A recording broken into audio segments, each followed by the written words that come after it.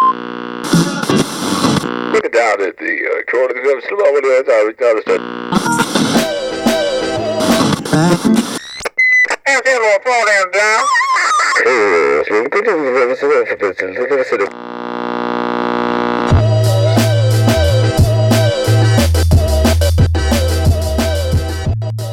What is happening, everybody? Welcome to the Dan Cable Presents podcast. Thank you for tuning in to the program once again, or if this is your first time listening, thanks for checking out the show. You can find fresh episodes of the podcast coming at you every Friday, available on iTunes and all the streaming services. I don't know why I'm telling you where to listen to it. You obviously have found a way to consume this thing. But if you want to help support the podcast in a free way, you can do so by clicking subscribe on iTunes, clicking write a review, say a few nice words, give the show 5 stars if you feel like it's deserving of so. And that will really help propel the podcast into the tops of those iTunes charts, which makes it more visible and help strangers find the podcast if they can look into those top music podcasts that are listed and see my big dumb face sitting there. Maybe a stranger will click on it and enjoy it. So it's a free way to support. It only takes a few minutes, and I appreciate the hell out of all the folks that have already taken that step in supporting the podcast, and just much love to all the listeners out there. You can also check out the Dan Cable Presents YouTube channel, which features a bunch of in-studio performances from bands and live show performances, a short documentary on a band called Tribe Mars, and much more to come. You can click subscribe there as well, and then you will know when the fresh videos hit the feed. They will send you an alert, and you will be in the know, and then you can view these videos. Said videos will be available for free on their YouTube channel. So check it out. How's everybody doing out there? Hope you are doing well. We have a doozy of an episode. I'm so excited to get into this thing. I had Andy and Drew on the podcast from the Hot Garbage podcast, another local Portland podcast that has been going on for the last 5 years or so, and those guys have been putting episodes out consistently for a long time, and I had the pleasure of being a guest on Hot Garbage a couple years ago or so, and I have been meaning to get these dudes on the podcast, and I was stoked that we finally made it happen, and we will definitely get into that momentarily. I do want to point your attention to the calendar, some upcoming shows at the library at Growler's Tap Room, where I do the booking of the music. We got this Friday, if you're listening on release day, Skulldiver is playing, and they are headlining this show at the library with a couple touring bands, Nervous Lovers and Jay Gregory. Jay Gregory, former guest of the podcast. Super stoked for that one. And then the following night on March 16th, we've got Salt, new band in town. Salt. This is members of Lily St. Anne make up this band. So I'm stoked to hear what Salt is like. Lily St. Anne, Elizabeth Fagan was just on the podcast recently. If you go back a few episodes, you will find that there. Lee and the Bees also on the bill. Been hearing great things about Lee and the Bees. I have not seen them play live yet, but nothing but good things have been said from their peers about their tunes. So that's going to be a rad show as well. And then the following week, we've got one of my favorite duos in town, Pretty Gritty, is playing. The fine folks of Pretty Gritty, with Ghost Town Cinema, and Caitlin Convery. So that will be a rad show as well. Plenty more coming at you from the library. The Maxwell Cabana show there with Dusty the Gorilla and Easy There Tiger was great. I heard good things. I was out of town, but everybody seemed to enjoy that quite a bit. Maxwell Cabana is a band not to miss. They're playing later in April 12th. They'll be at the library. One of my favorite bands in town, and just a really fun group of dudes to hang out with. So that is April 12th. And then the following day, April 13th, another PDX Music Video Fest is going on at the Clinton Street Theater. Stoked to be putting that thing together with Sam Densmore. We're showing a bunch of music videos from all local artists, and then there is a billing of Camp Crush, Sam Densmore and his band, and Skulldiver is headlining that show. So that is April 13th. It's an all-ages show, which is killer. So bring your children and tell your younger siblings or just people around town that don't get the opportunity to go to every show because so many of them are 21 and over. This is the show for you. Everything kicks off at 5. It's going to go till about 10:30, and really stoked to see how it all pans out. We've, like I said, amazing billing of bands, all bands that have been on the podcast before, which is great. Camp Crush, Sam Densmore, and Skulldiver. One more calendar date, and we will get things going with the fellas from Hot Garbage. But this is the big banger. This is the one that I am so stoked about. 420. Make your 420 plans. This 420 Fest that is going on at the Cider Riot Warehouse. Really excited about this bill. It features some of my favorite bands in town, including Seattle favorites. High Pulp is on the bill. Tribe Mars on the bill. Weed is on the bill, and Super Secret Band will be opening the show. It is their album release show. You'll be hearing more from Super Secret Band on this podcast in the upcoming weeks. They get mentioned in this episode as well, but more to come about them. Really stoked about the work that those guys are doing, and I'm just extremely pumped about that 420 show. This is definitely the biggest show that I've thrown since the Doug Fur filming that we did back in November with Autonomics, Gold Casio, and Strange Hotels. We'll be premiering the first video from the Autonomics set next week, so stay tuned for that. Those videos came out amazing. Shout out Forrest Brennan for his great video work, as well as the other shooters that we had that night, and my man Mountaineer Mike, who mixes down almost every single episode of this podcast, and is also responsible for all of the live audio from those studio sessions, as well as the live performances and these Doug Fur videos as well. Got to see that dude today, and it's just a pleasure to be working with so many talented people. It's inspiring, and they're just such sweet and good people, and that always makes it all the better. So 420 Fest, it's only $10. It's 4 amazing bands, and I'm gonna keep that in your ear. I'm gonna keep bugging you about it and letting you know that it's happening in these upcoming weeks. So stay tuned for all that. This week, as mentioned before, I've got Drew and Andy from the Hot Garbage podcast, which is a weekly show that comes out, and it's centered around music. There's always a weekly playlist that Andy usually brings some tunes in, and he has the guest bring some tunes in as well. There's a lot of local music that gets played.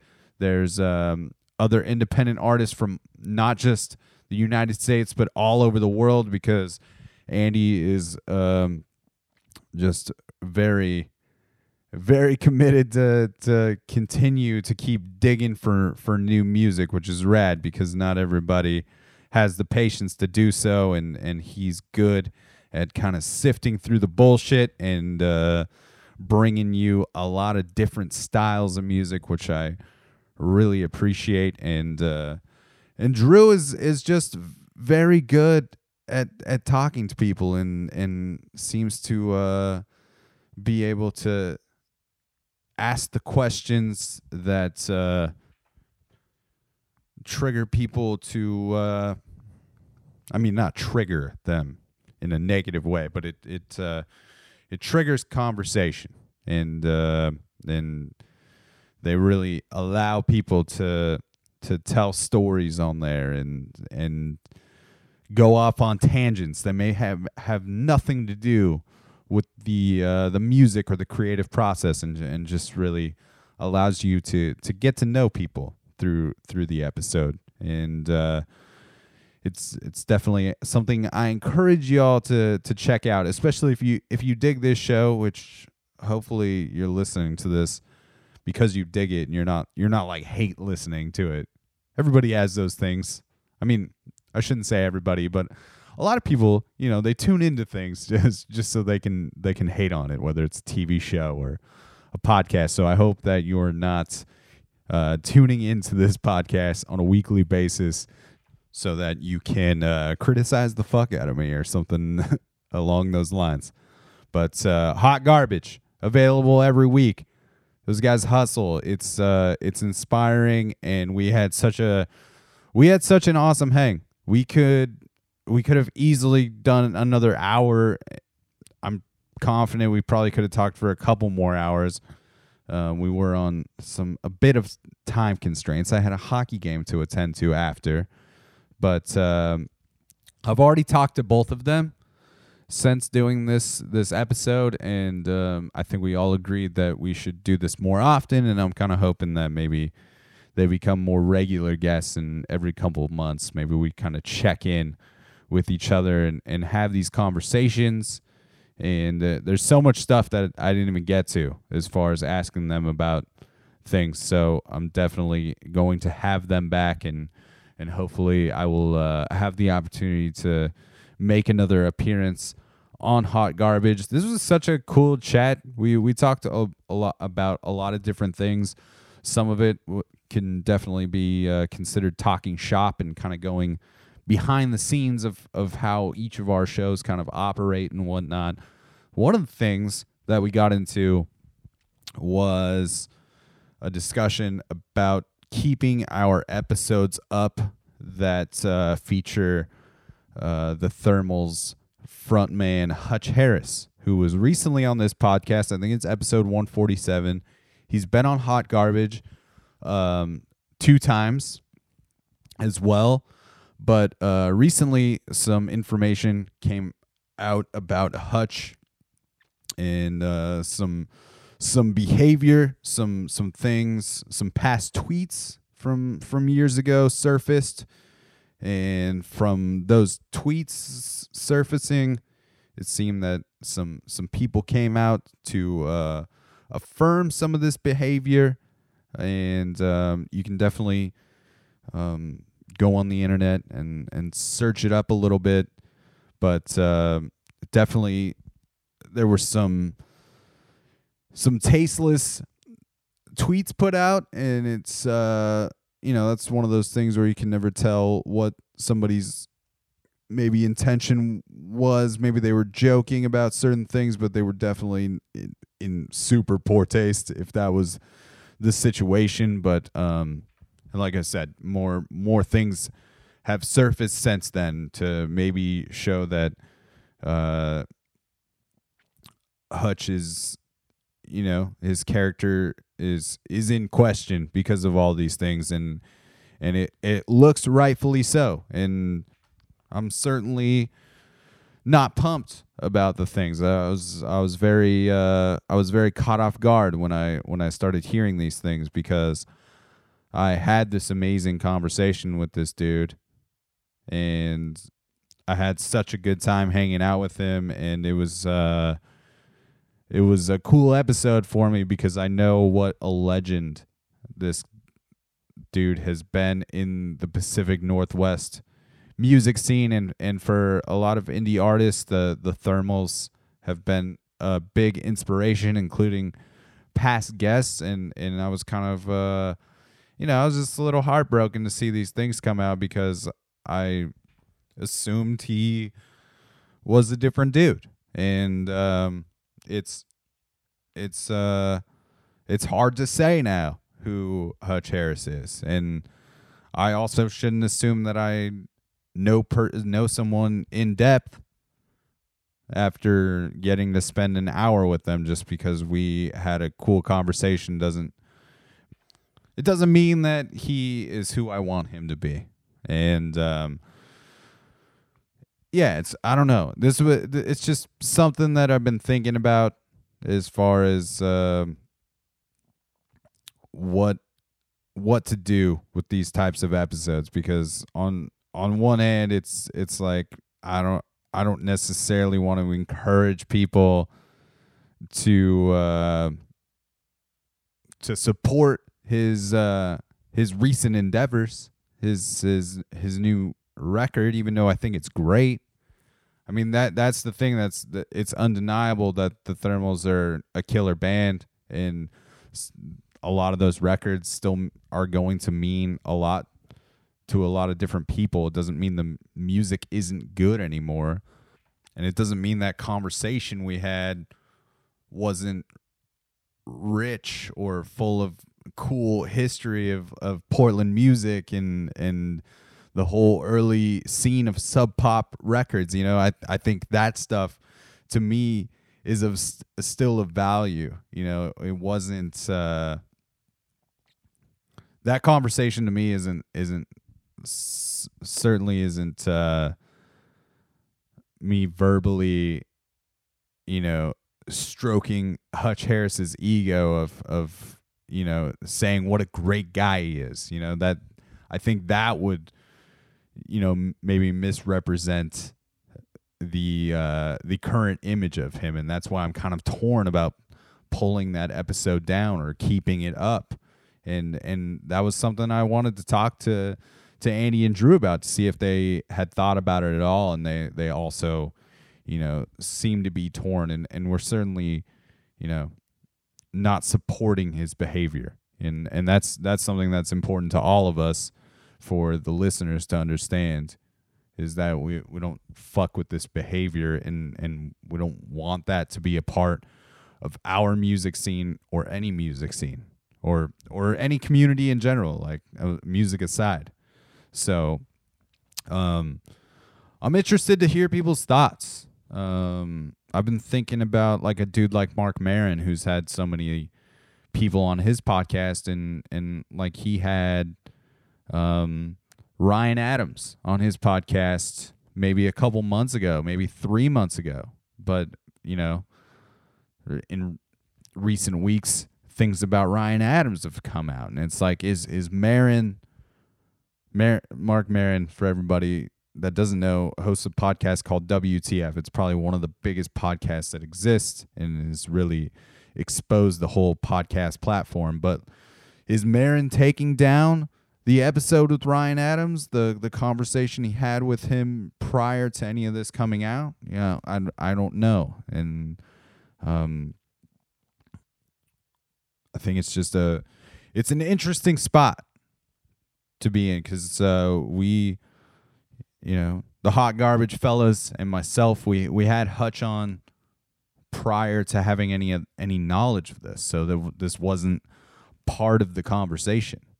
It's not like either of us were giving this known abuser or this dude who seems to have wronged some people a platform to promote his music or the things that he has been a part of. So it's a complicated situation, and if you wanna voice your thoughts, you can hit me with an email, dancablepresents@gmail.com. I know this intro is getting long. I know every once in a while these things get long, but I thought it was important to address, because I talked to Drew and Andy about whether they wanted to include this portion in this episode, and we all agreed that it was an important conversation, and we just want people to know that we are thinking about these things, we are considering them, and we should definitely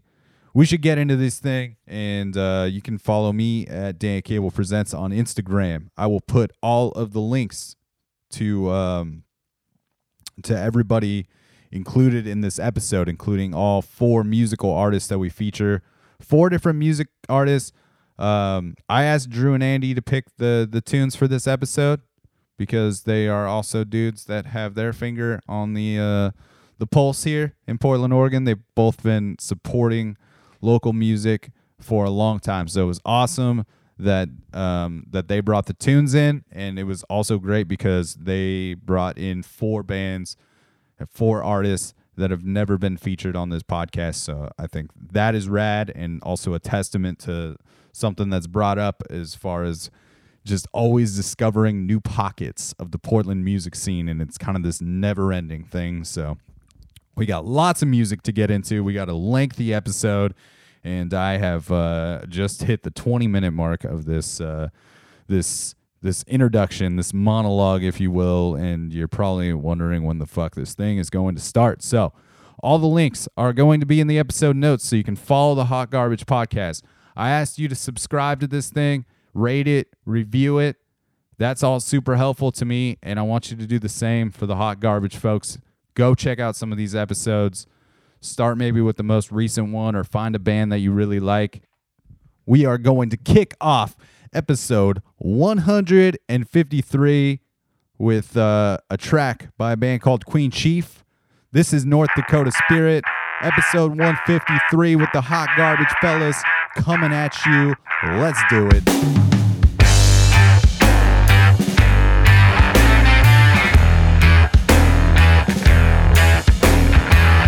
Telling lies all the time. Telling lies all the time. Oh, it's true. It's true.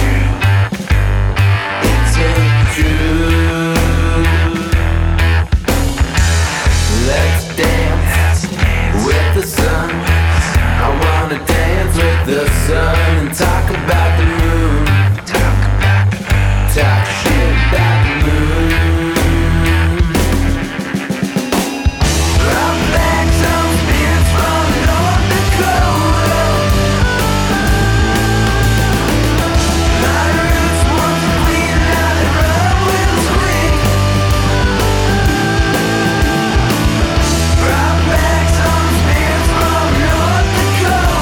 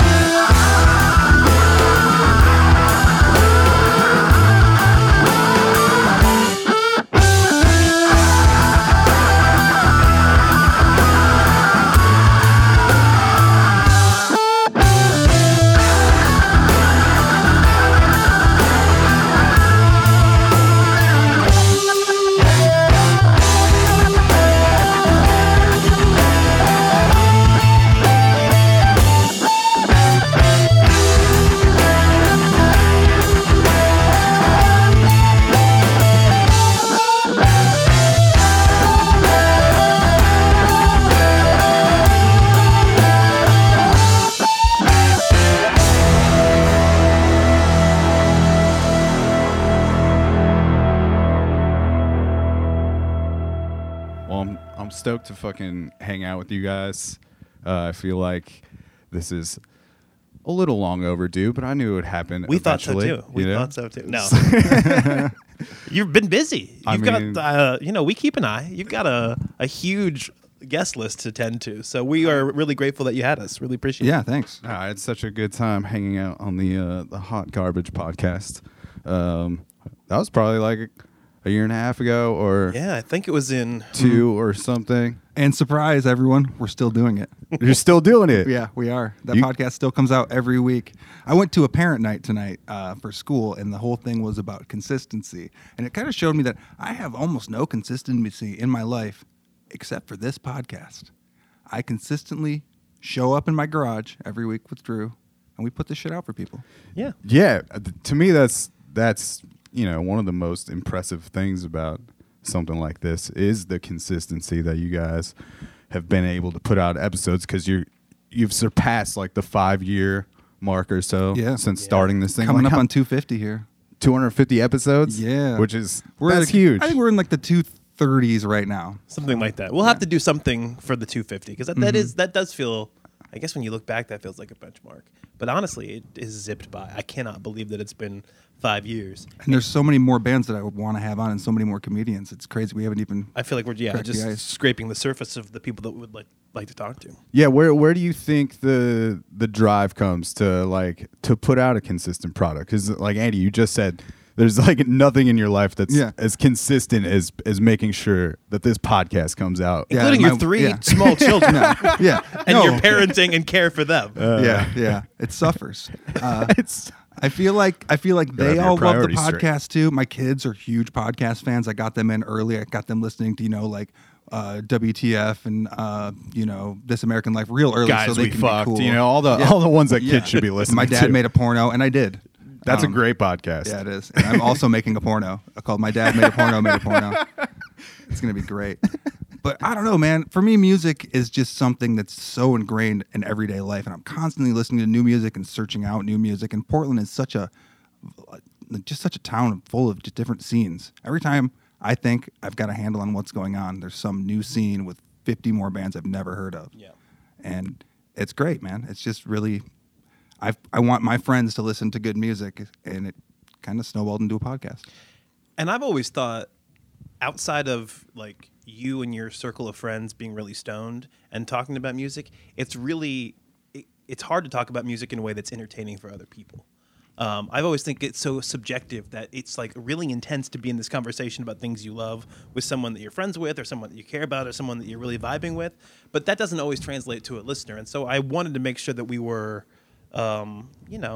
trying to bring a little bit of life to the conversation about music in a way that our guests were interested in and other people might want to listen to. So that's another thing that is important to me. Not only keeping up with music and giving people some really cool stuff to listen to, but trying to have an interesting conversation about how people create and what's important to them. Yeah, absolutely. And trying to translate how things have resonated with you and whatnot, as far as how the tunes have hit you and how important that music has been to you. And I kind of had that realization that a few weeks ago in the car, I was listening to some music, and I don't even remember what it was at this point, but just kind of having this overwhelming feeling of this is like the most amazing song, but also realizing someone else might not feel that way. Or like, Hold on a second. This is the most amazing song, and you can't remember what it was. Think back. What were you listening to? Man, I want to say that I was listening to some Duran Jones and the Indications. Oh, I haven't heard that. That sounds It was a real band good. that has become one of my favorite bands. It's just an incredible throwback soul R&B band. But Nice. Just kind of realizing that my feelings about that music are completely unique, and that sometimes it is hard to communicate like why a band hits so hard for yourself. Or And see, I think that's I don't different. have that filter in my brain. You don't. No, I hear a song, and I'm like, I feel this in this certain way.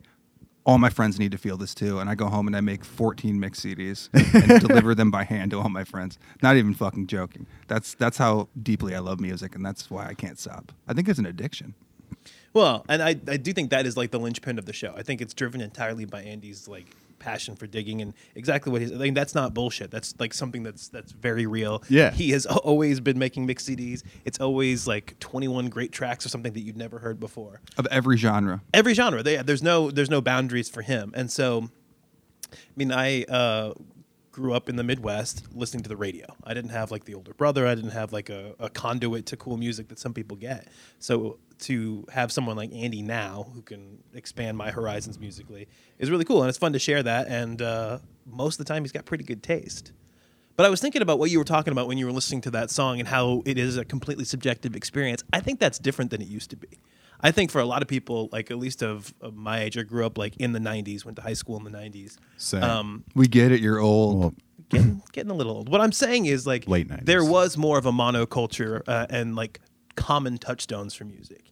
And that's totally different now. So there was a lot of your identity that was wrapped up in the music you selected in a way that I don't think exists. I feel like a anymore. lot of people I knew only listened to punk, or they only listened to like Fish and the Grateful Dead and jam bands, or they only listened to like radio rock, and it really defined kind of their personality and the people they hung out with. Whereas now, every person you ask, hey, what's your kind of favorite kind of music? Oh, I listen to a little bit of everything. That's everyone's answer, and it's true. do you think it's just maybe also because there's just so much more exposure to all types of music, like the access to everything is a pretty level playing field? I think that's a big part of it. You can really, pick and choose things from here and there, and you can listen to everything. Whereas before it was like, oh shit, I like punk music, so I'm going to buy this CD because I have $10, and that'll be the music I get to listen to, for right now. Were you always drawn into like a bunch of different types of music, Andy? I came from like a family who was really into music, not musicians, but just big fans of like blues and reggae. And I had a cool uncle who really liked early heavy metal and like grunge. He turned me on to like Melvins and like Tom Waits and Misfits and stuff like that. But on top of that, I figured out that the library had a music system really early. And I was just like renting every different genre of music that I can think of. I'd be like, ooh, that looks cool. What's Zydeco music all about? Oh, that's really cool. What's this West Indies funk music from 1977? Just like anything. There was no consequence. It wasn't like I had to purchase it. I could just take it home and I would listen to it and just absorb it all. Yeah, that's rad that you were like so open to it at even an early age, because I think that's not something everybody is like, oh, this is available. I should be open to this thing and see how it affects me. Well, a lot of that too was I wanted to be the guy that found the cool shit. I made a lot of mixtapes. Like as soon as I figured out you could record music onto another tape in whatever order you wanted.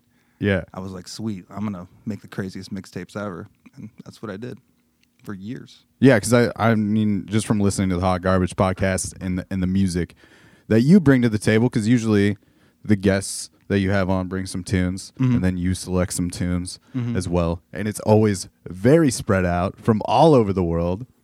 Does that shit like just continue to blow your mind that this dude is just always like... that he's not going to be satisfied and he's just going to keep digging? Well, he's gotten me into the habit of like, if I'm bored at work and I've got like a little bit of downtime, I will just go on to Bandcamp and try to like find the most esoteric tag that I can and just like follow that through.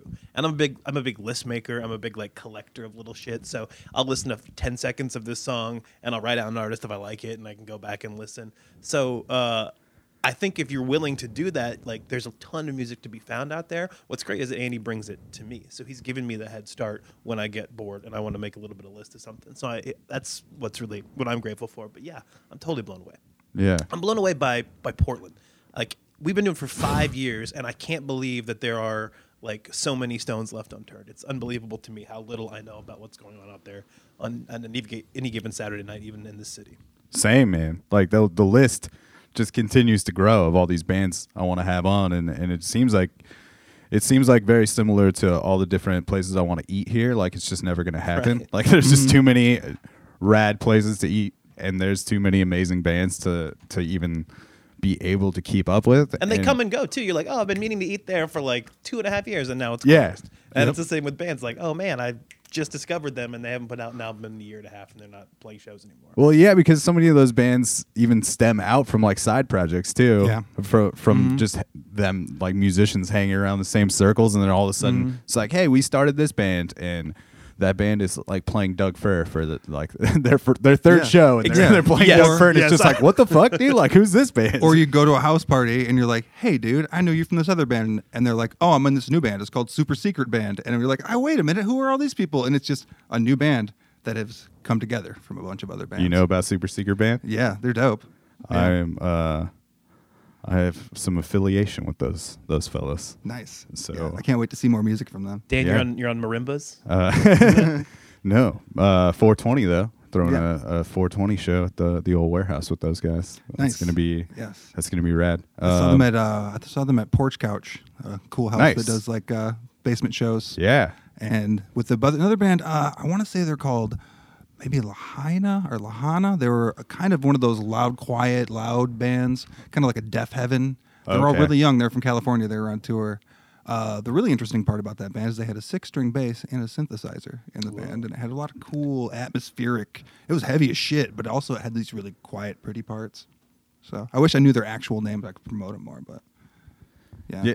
Drew, you seem to like your sensibility of the podcast seems to be that you are pretty solid at like facilitating these conversations and getting people to, reveal things about them and whatnot. Have you always been someone very curious, or just somebody that felt like they Drew's would very curious. be good at, conducting a conversation, or just an interest in interviewing or anything along those lines growing up? Well, I guess I'm interested in what I'm interested in, and I've never been too worried about asking someone about that. And I do think that I feel like since I'm genuinely curious, I do listen pretty well. And I think people feel comfortable talking about themselves when they feel like someone is genuinely interested and if someone's actually paying attention. Yeah. I remember when you were on our show, you talked about like part of like facilitating the show is making sure to like listen. You've got these ideas about where you want things to go, and you can sometimes forget to like, oh, all right, we're human beings. We're having a conversation. Yeah. I need to pay attention in case they don't answer exactly the way that I plan them to answer. But my day job, I do a lot of interviewing.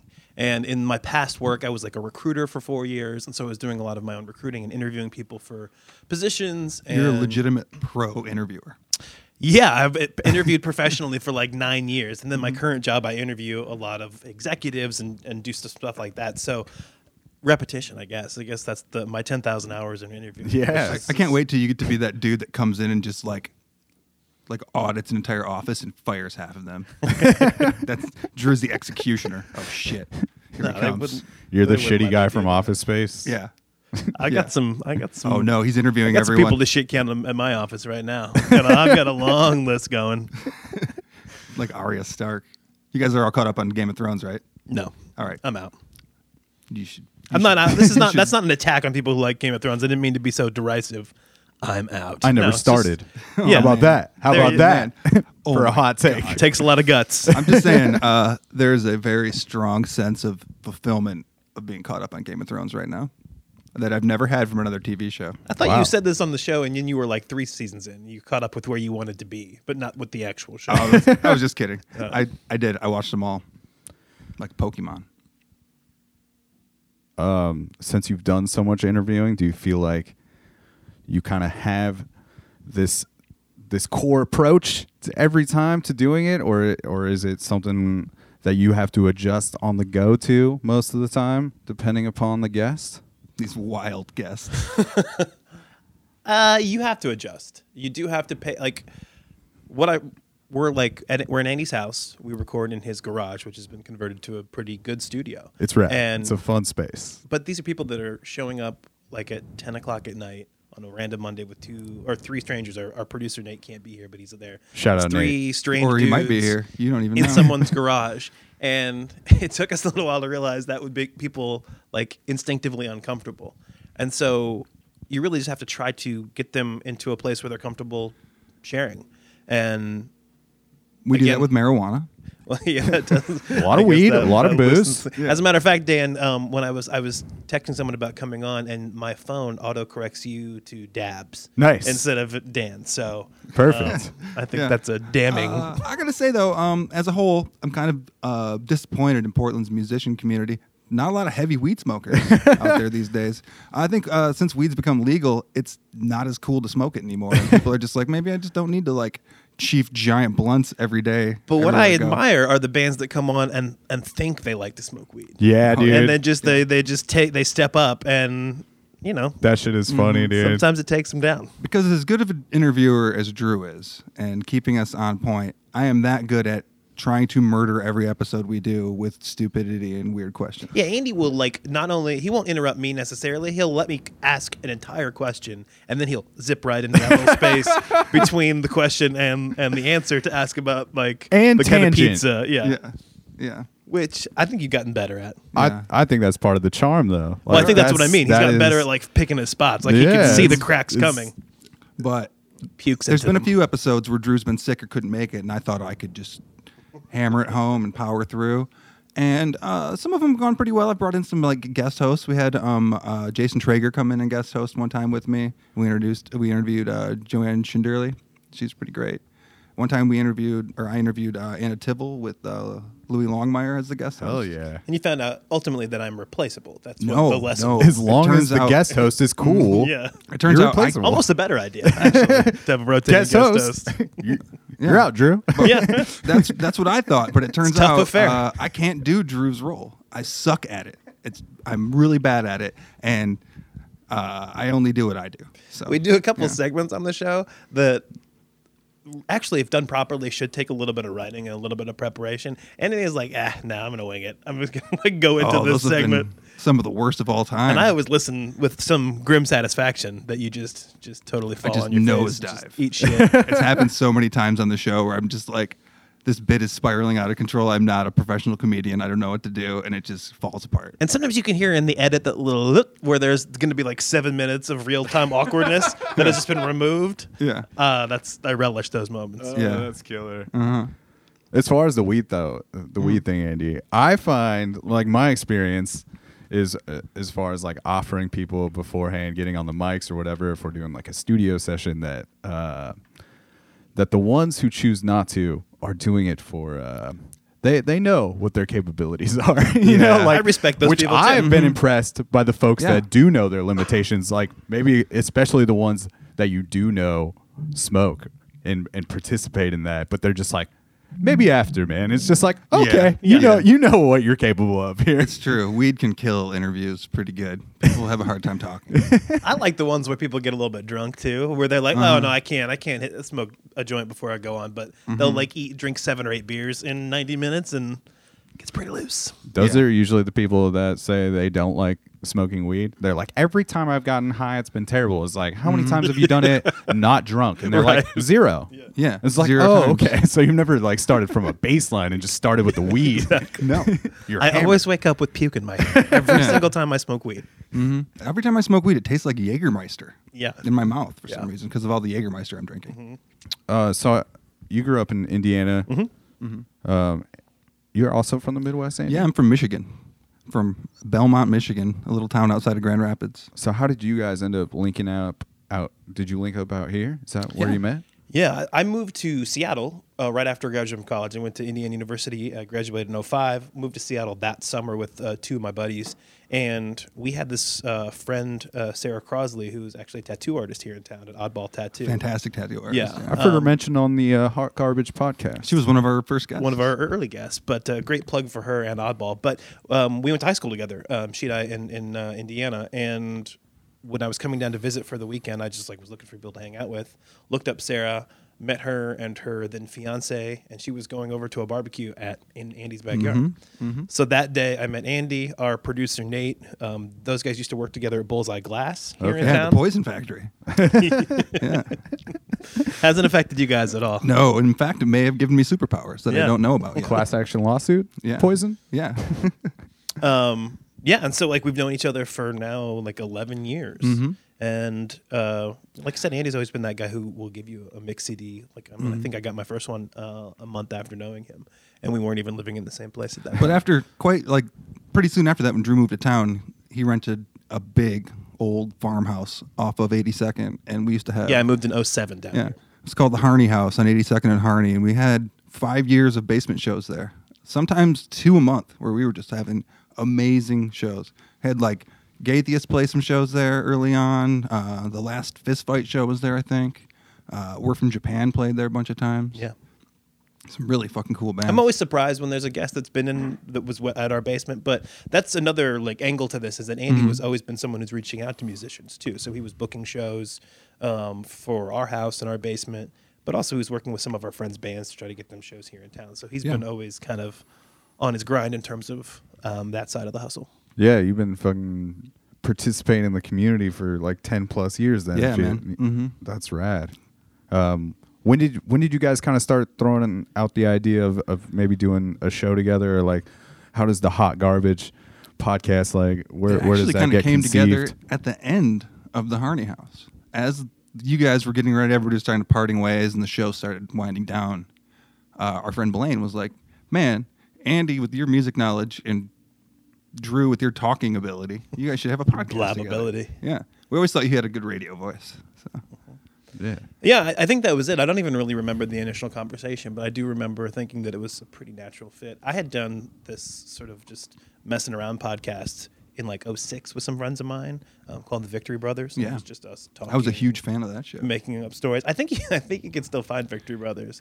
It was very early in the technology, and it was back when you actually had to go through iTunes to download everything, and you put up your own descriptions. I think we used a sexual bodily fluid in one of the titles. I think you said there's blood in my cum. There's blood in my cum. That was the phrase. I've heard that line before. Yeah. That was the title of the episode. As they say, a little B in my C, and we got booted for that. But so I was doing that, and it was fun, and I liked being able to hang out this way. It's really just at first it was Andy's laptop, which was he would come over while my son was taking a nap, and I would play him YouTube videos through my virus-ridden laptop. You're crippled, poor laptop. Recording through like a free Audacity app, and just like every 30 seconds or so, it would go, virus detected. Oh, yeah, dude. It was bad. Those episodes, that computer actually broke. We have like 8 or 10 episodes of that before we actually met up with our friend Nate, who was like, what are you doing? Yeah. Why are you doing it like this? Let me record you. Because he we stepped don't in as know our sound what guy. to do. Yeah.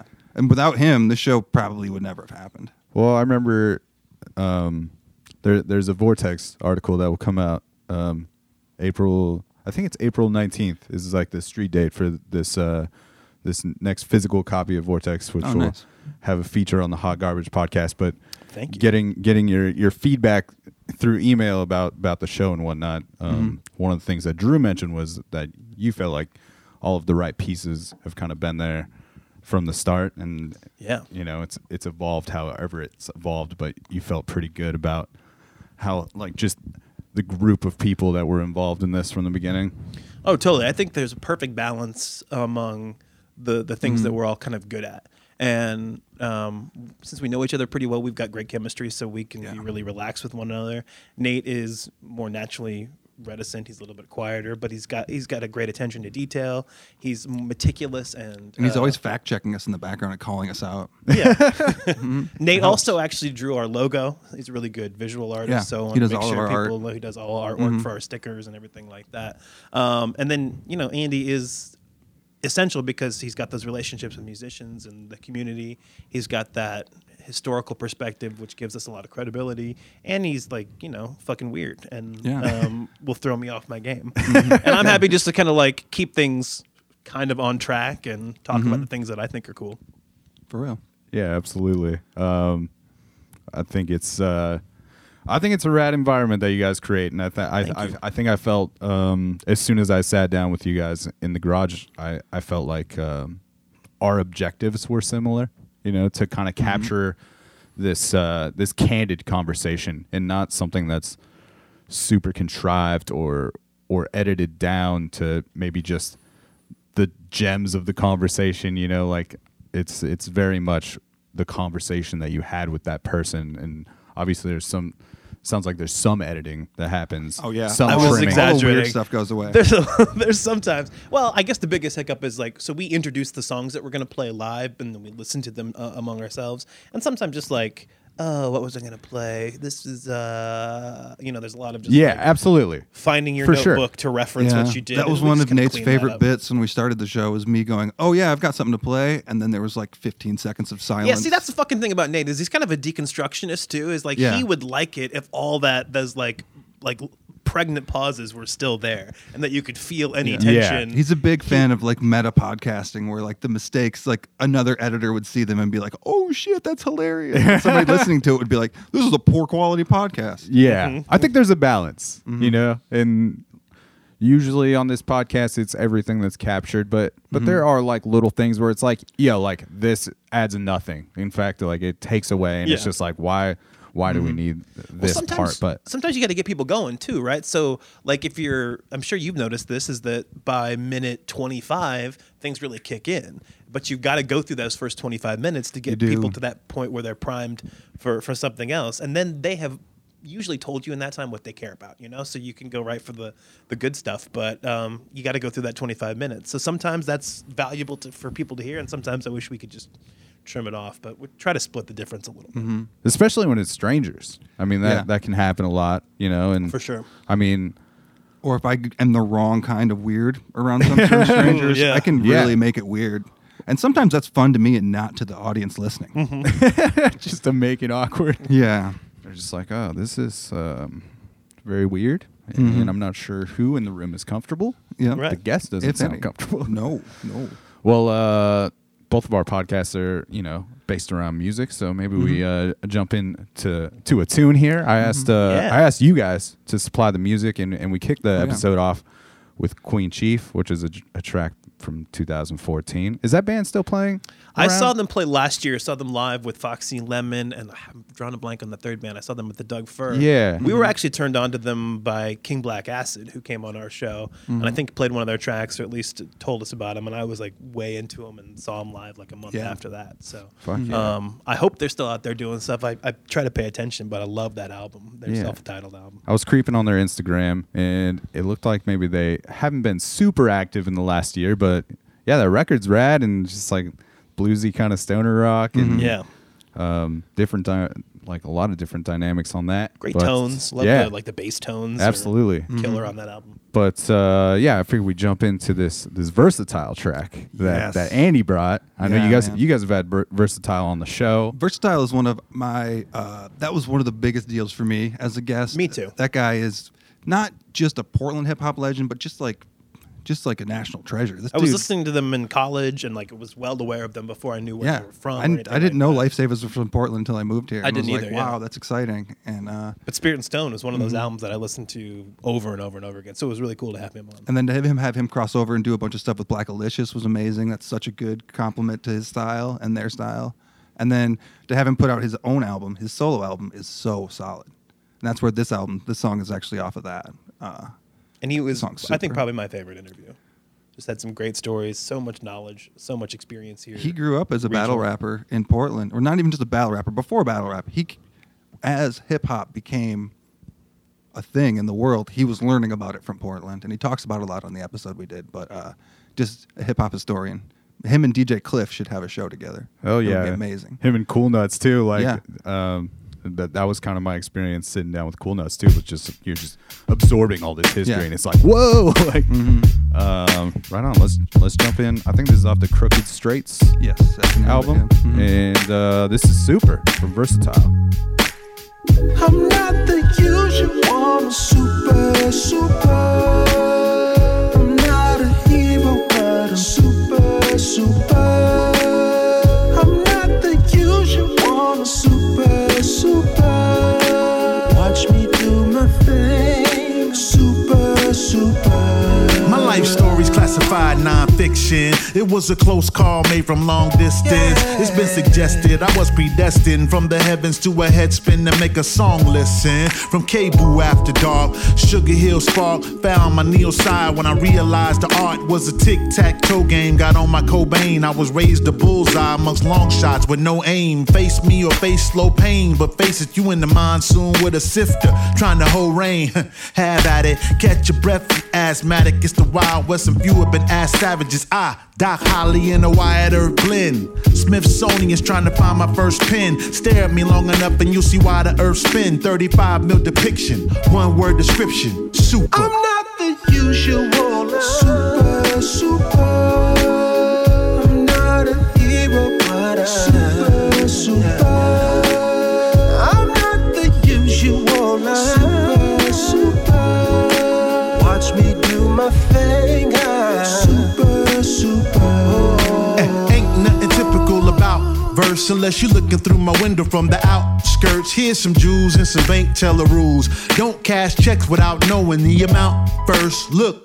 Pages past the cover of the book. Even the intro might have your info shook. To be clear, things ain't what they appear. The Messiah was on the cross between two crooks. My attributes radiate and bounce off the planets. A cloud serve tossed words across Atlantic.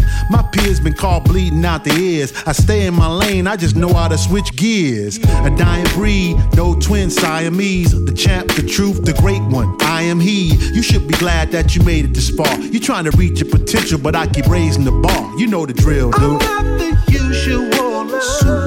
Super. I'm not a hero, but I'm super. I'm not the usual. Super. Watch me do my thing. Super. Pocket full of dreams, mouth full of miracles. This fraction is closed caption. Subtitles underline the action. I'm Sam Jackson meets Johann Sebastian. That's Satchel Paige residue. Could I be great though I make less revenue? I want the hood to acknowledge bums I abolish. The jewels I drop, not the guns that I polish. That code that the so-called hustlers keep ain't for me. I ain't the coon that be shuffling feet to get cash. Though I get paid for my craft. For me, I'm leaving being a slave in the past. Champion sound, blue ribbons. Boys selling birds turn into stool pigeons. Visit a few prisons and heard my connect say, baby, you won't need an x-ray to see my new vision. I'm super. I'm not the usual. Super. I'm not a hero, but I'm super. I'm not the usual. Super. Watch me do my thing. Super.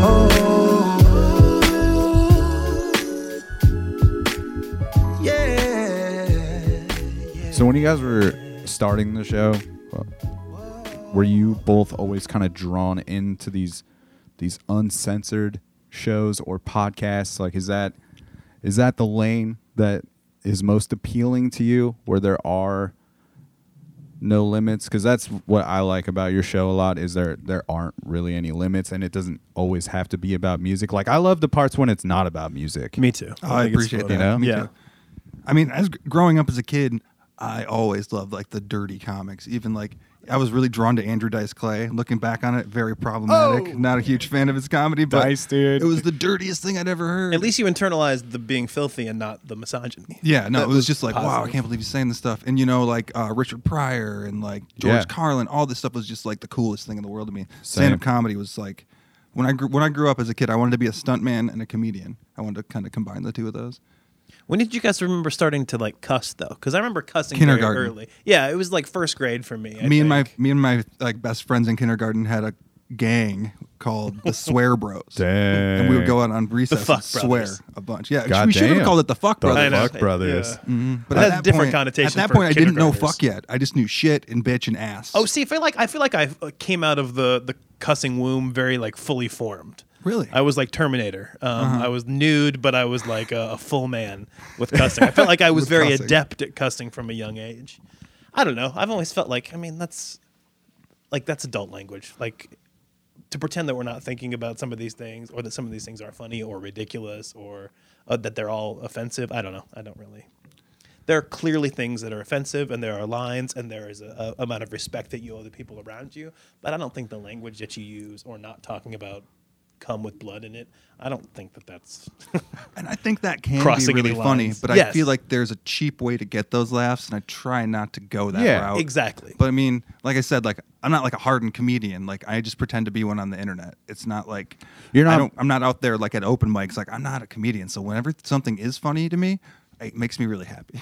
And you're not necessarily like trying to be shocking. Like No, you're just no. allowing the thing to happen. This is just who I am in real life. Yeah, and I just really exactly. put it out there. For sure. 'Cause, this is the kind of thing that I think is funny, and this is what I talk about. And, I and do not go out of my on way. the other side to of be it, though, gross. I feel like we have a very positive podcast.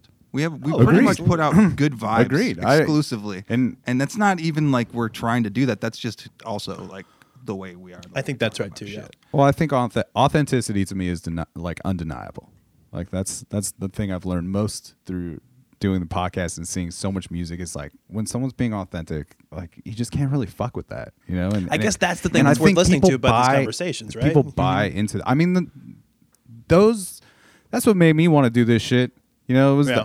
it wasn't like I like Fresh Air with Terry Gross, but that's not what made me like love podcasts. Like that's a little more, it's a little more refined and low key. Like I dig like the Marin stuff and the like the comedians that are hosting Yeah. podcast. Like a majority of the shit I listen to is a comedian hosting a podcast. And, Yeah. and those are the ones For I me like too. the most because they are unafraid, most of them, to say whatever exactly is on their mind, and usually they're able to get their guests to do the same. And Yeah. When I first started listening to podcasts, it was Doug Loves Movies and Smodcast. Hell yeah. So like, Kevin Smith exclusively. If you guys listen to Smodcast, it is hilariously filthy. Kevin Smith in is, the Kevin Smith way. You have to like him to like the show. he's amazing, dude. He's a huge inspiration for like everything. Like I heard him on like a 4-hour the first time he was on Rogan's podcast, and he did like 4 hours with him. And he was just like, he tells this story about how his dad was a good man, but he died screaming and in pain. And he's just like, even good men die screaming. So like, just chase whimsies and like do what you want with your life, And I was just like, what the fuck am I doing with my life? Yeah.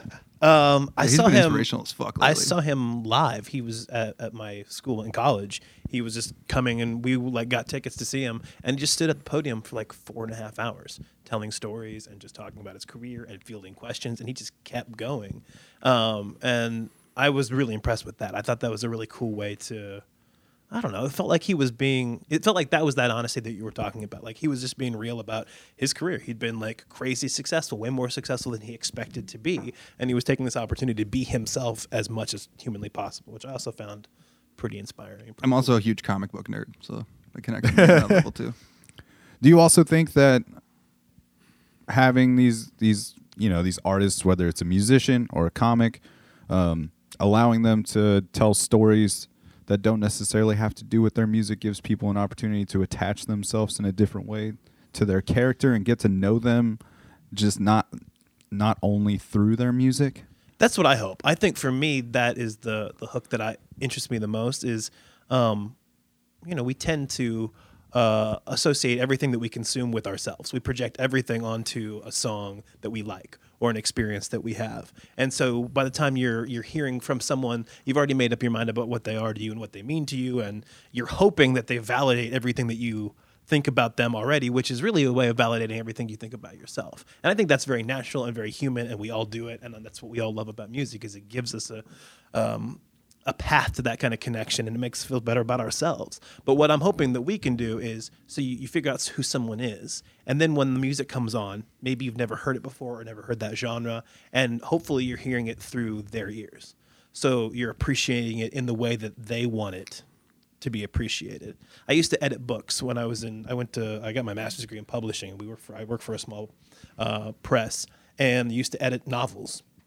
And the first thing you do when you edit a novel is you read it, and then as the editor, you tell the author what's happening in the book. I thought you were going to say you tell that author they suck. Well, no, what you tear tell them them down. is, Hey man, you're not good. you build them kind back of- well, it can be read that way depending on the author. But what you're doing is you're saying, here's what I'm consuming when I read this. Now let's talk about what you intended to happen and how we could go from where I am to where you want me to be. And that's how I feel like I want to approach music. I want to put myself in someone else's shoes. I want them to tell me how to appreciate it so that I can hear it as they intended to be heard. I just don't want to hear them talk about their music at all. No? No, I want to. Honestly? I really honestly just want to hear somebody tell me about. I just want to see how they are as a person, what kind of music they like, what they like at Taco Bell. You know, that kind of just normal human stuff where it's just like, yeah, I love your music already, or I wouldn't have had you on the show. What I really want to know is like, what are you up to? How do you do it? Yeah. No, I dig that approach. And Drew wants to hear about all the music stuff. So he has a lot of great questions about that stuff, and our listeners know that. Drew asks really, insightful stuff about people's music, and he wants to know like how certain aspects of it were made. And I try and crush that with my bare hands.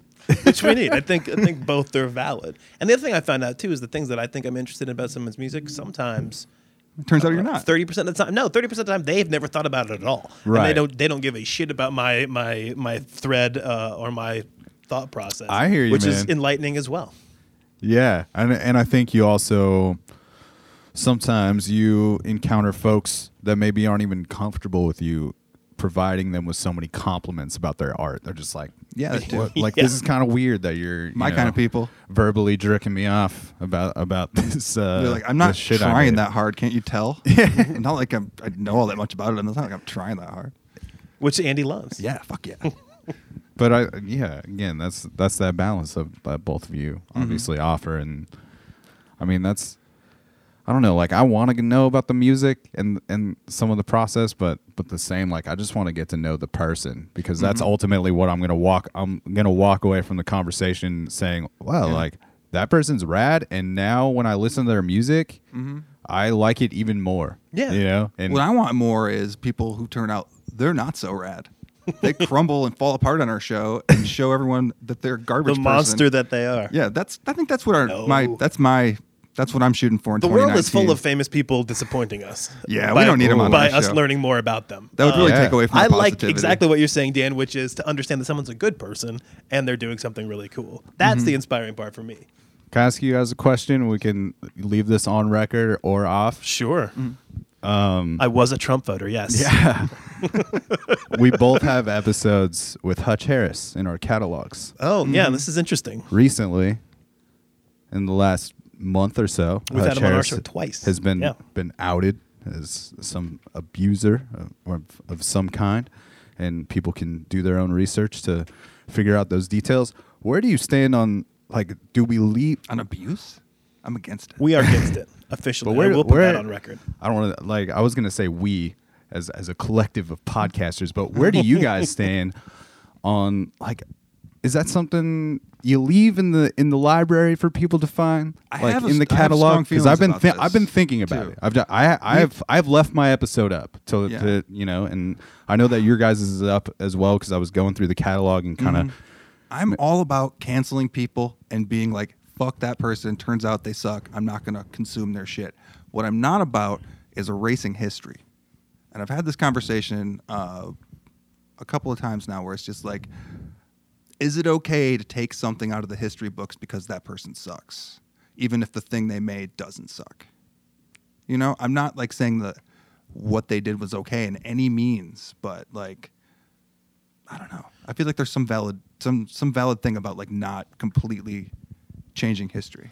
I'm pretty torn because I can definitely see that while maybe it's not the most like nuanced approach to this very nuanced subject, it is good. Like, we've got to get that stuff out of our society. So at a certain point, we have to have sort of a zero tolerance policy if we want to kind of uproot the kind of poisonous behavior that I think is sort of endemic in our society. The more we learn, the more we know that everybody is touched by this. And so I do see that at a certain point, we got to kind of yank the Band-Aid and we've got to get that stuff out, even if it's brought us joy in the past. On the other hand, I think about it from the consumer's point of view, and there's just like so few things that bring you unparalleled, unfettered joy. And if you love someone's music and you have no attachment to them as a person, and you've gone your whole life loving their music and not knowing anything about them as a human being, The Michael Jackson effect. well, and then it's just taken away from you. And that's That's like rough right now. leaving Neverland is. I've never been a that's, I fan mean, that's a of great Michael- example. I've been okay. So like, there's a few bands. The only that- difference there is that we're all culpable because we've known about it for like 30 years. Yeah, So- exactly. Like I don't want to like be like I'm too cool for that. I am personally one of those people. Everybody loves Michael Jackson. I've never liked Michael Jackson, and I've always thought he was a creepo. And it's really crazy that now all of a sudden people are accepting it. But your R. Kelly tattoo has not aged well. No, it hasn't. No, I still get crazy every freaking week. Yeah, the Michael Jackson shit is crazy to me because I feel like even the furthest to the left social justice warrior is like Michael Jackson's amazing. Like, you know, so it's And his music that's is a very amazing to a lot interesting of thing. people. You can celebrate Quincy Jones, who wrote most of Thriller. Yeah, As right. an example. I don't know. I mean, it's tough for me to say to someone who just wants to enjoy music that you're not allowed to do that and be a good person anymore. Right. I read an interview that's with a fucked up thing about what yeah. that person has done that, you know, goes beyond the fucked up thing they did to their someone true else victims. who has had a similar situation on a much higher like profile scale is Jesse Thorne. He's had Louis C.K. on his show. He's had other comedians who've been outed as abusers. Yeah.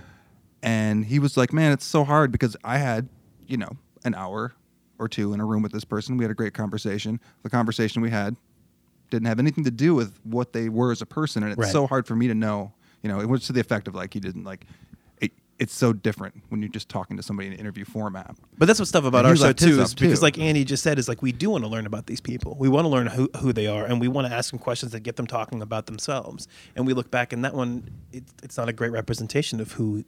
Well, there's a part of him that he wants to keep away from everybody else. So Yeah. in some ways, we weren't having like this honest conversation because we talked about bands he's recorded with.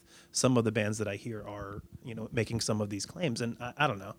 I just feel like it's a tough spot for us all to be in. I think we have to be first and foremost sensitive to the real victims of these kinds of things, open to listening to everything that they have to say and learning from them, and then making, you know, as rational a decision as we can while still doing the right thing. Yeah, agreed. And I don't know where that line is. It might be a moving target. And that's a non-specific answer, but I think that's where I come down. Yeah, I mean, I'm trying to figure it out too, and it's something that I've definitely like thought about. Like, Well, don't you wish you could have asked him? That's the thing too. I It's like, didn't know. I would. I didn't. I know. I didn't know either. I mean, and that's part of it too. Is like you were saying, you know, there's obviously like this part that he didn't reveal to us, but I also didn't ask. Hey, have you ever like sexually abused anybody Right, or like right. verbally like I'm Emotionally you know that manipulated wasn't anyone? because that shit Yeah. wasn't even on the table. Like at that Yeah. time, I didn't have No. that conversation with him until or prior to the stuff coming out, and you know, like you said, or like Andy was saying, you know, like with the Jesse Thorne thing is, you know, Hutch and I, we sat right here and we had this amazing conversation, which was like very mind blowing to me, and another one of those podcasts like the Cool Nuts cast where I'm just like absorbing all this like amazing information, and obviously, you know, Hutch has been kind of known as like a Pacific Northwest legend of the music scene, and I had this great hang with him, and then I think I'm almost just like a little heartbroken, and I don't want to say betrayed because that's further than it is, but you know, like to see it, I was just like, oh god damn it, dude, like I was just hanging out with this guy. I know. He was awesome. Like But that's like the scope of the shittiness of doing these things. That's Yeah. among the 1,000 reasons that this kind of behavior is so poisonous, is because it really does seep into every human interaction you have. And so, yeah, I mean, and then I was thinking, I want to ask you, Dan, because you were talking earlier about, you know, how we build an interview or what's interesting to us. Like, I think it might even be worth starting to, I mean, you were kind of being ridiculous when you were saying, have you ever, you know, assaulted anyone? But like letting people talk about their flaws. Most people are not assaulters. Most people aren't. Most Right. people are decent, but they've all fucked up before. Yeah. So maybe we can, I mean, maybe that's something we can do. What do you think about asking people about their foibles? And That's a different podcast. You think it's just a different show? Yeah. You think it has Almost. no place with the musician? I mean, I don't know if it doesn't have any place with the musician or an artist or whomever is on the show, but it's like I do feel like maybe that's almost like a like this is the bonus part to the episode or Yeah. something where like We call hey, that podcast the huge ass bummer. It's like, how would you feel about Fair revealing enough. something like really fucked up about yourself? You know, it's I mean- just like how do you approach that? that's definitely got an audience, but I just don't. Like- I wouldn't be comfortable putting out Would that you like be stoked about Oh, revealing? of course not. No. Like, But then I wonder if I was someone who people really wanted to talk to, if I was in more of the spotlight, what would be my responsibility? well, yeah, dude, for sure. I mean, I don't. Yeah, it's interesting. I don't know what I would be willing to reveal, like about flaws and I try to be pretty transparent on the show. Like I'm not trying to be. Turns like out Dan doesn't play hockey. Yeah, Never did. like Doesn't like it. Doesn't care for it.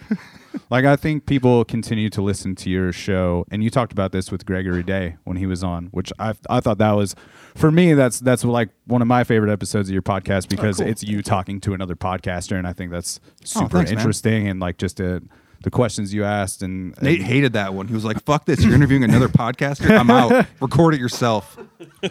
But now I'm trying to remember where I was See, this is- going Yeah, that's what I do. with this point. That's it. Point proven. Yeah.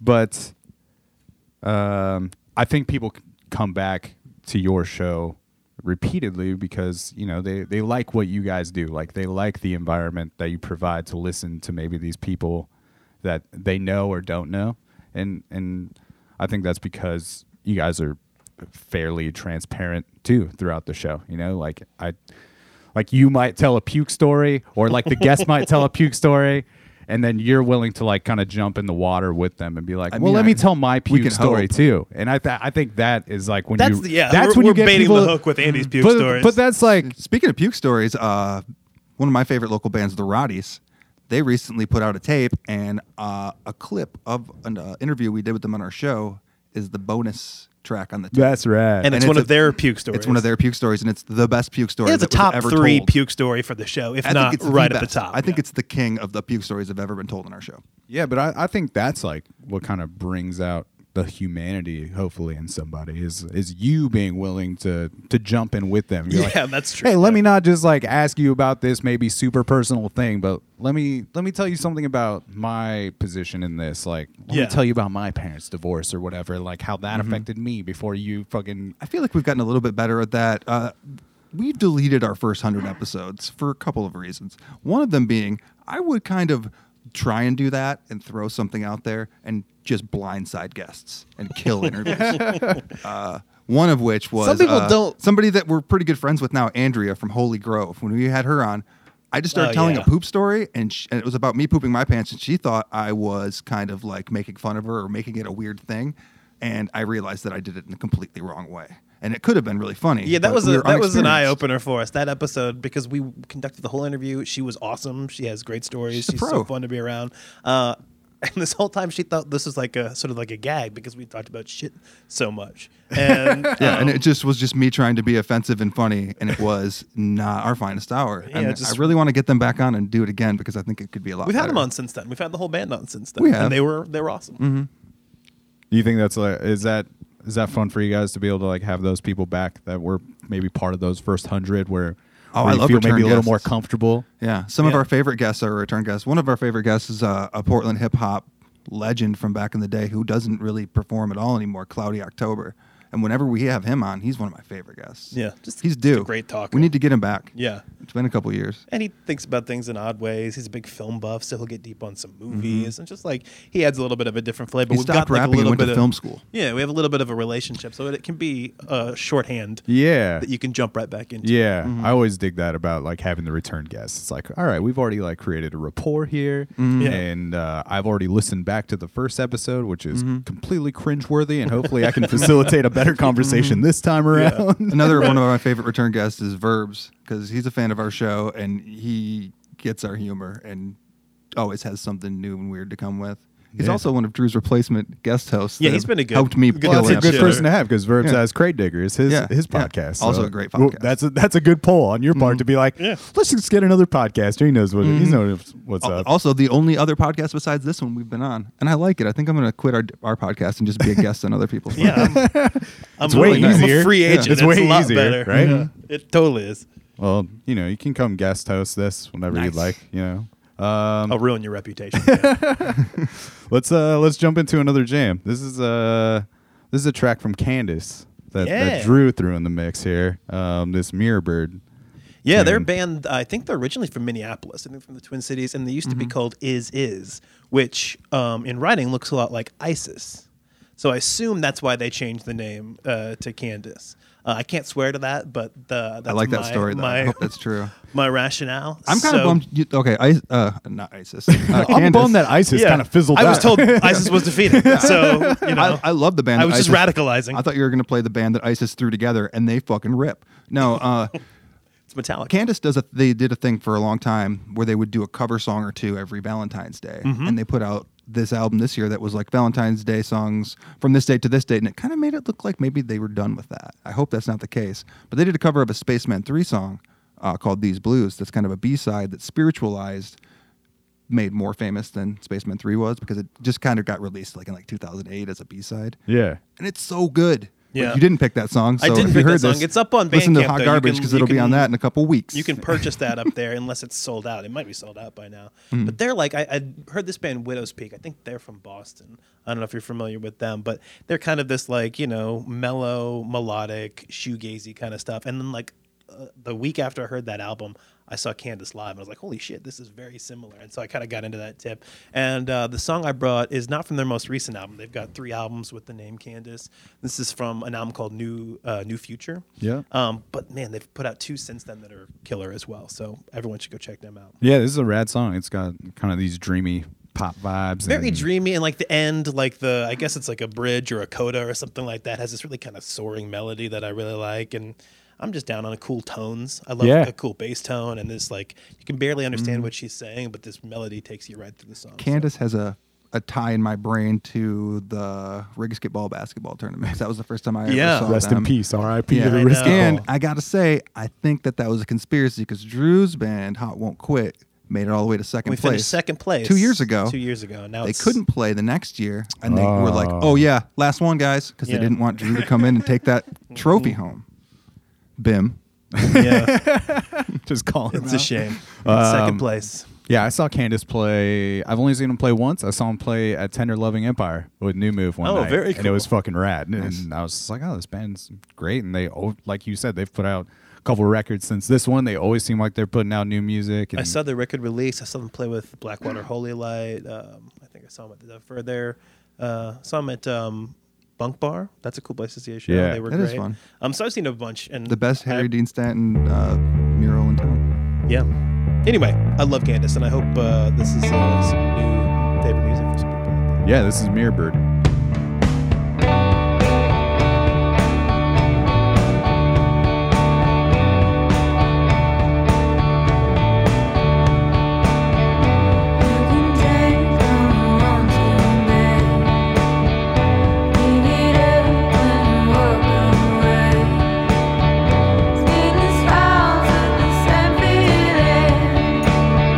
Streets and dark in a lasting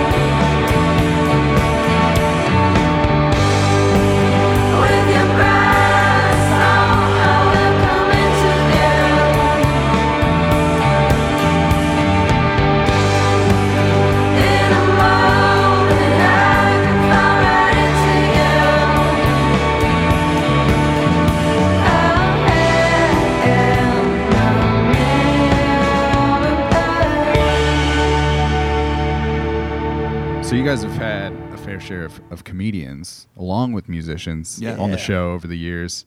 Do you find that those are different in any way as far as having the comedians opposed to the musicians? Oh, or is very it all much. kind of the same? A lot of times we'll be like, hey, what kind of music are you into? And comedians can be so wrapped up in the comedy game, they haven't really gotten out to see a lot of local music. Some people do, for sure. But it feels like if you're a comedian, you're fully entrenched. You're at open mics most nights of the week. So you listen to music a lot of times. You know, you listen to what you like, but a lot of comedians seem to be stuck on their favorite shit from when they were younger, like Drew. I think a lot of people are like that, dude. Like, So we do connect, Yeah. over Yeah.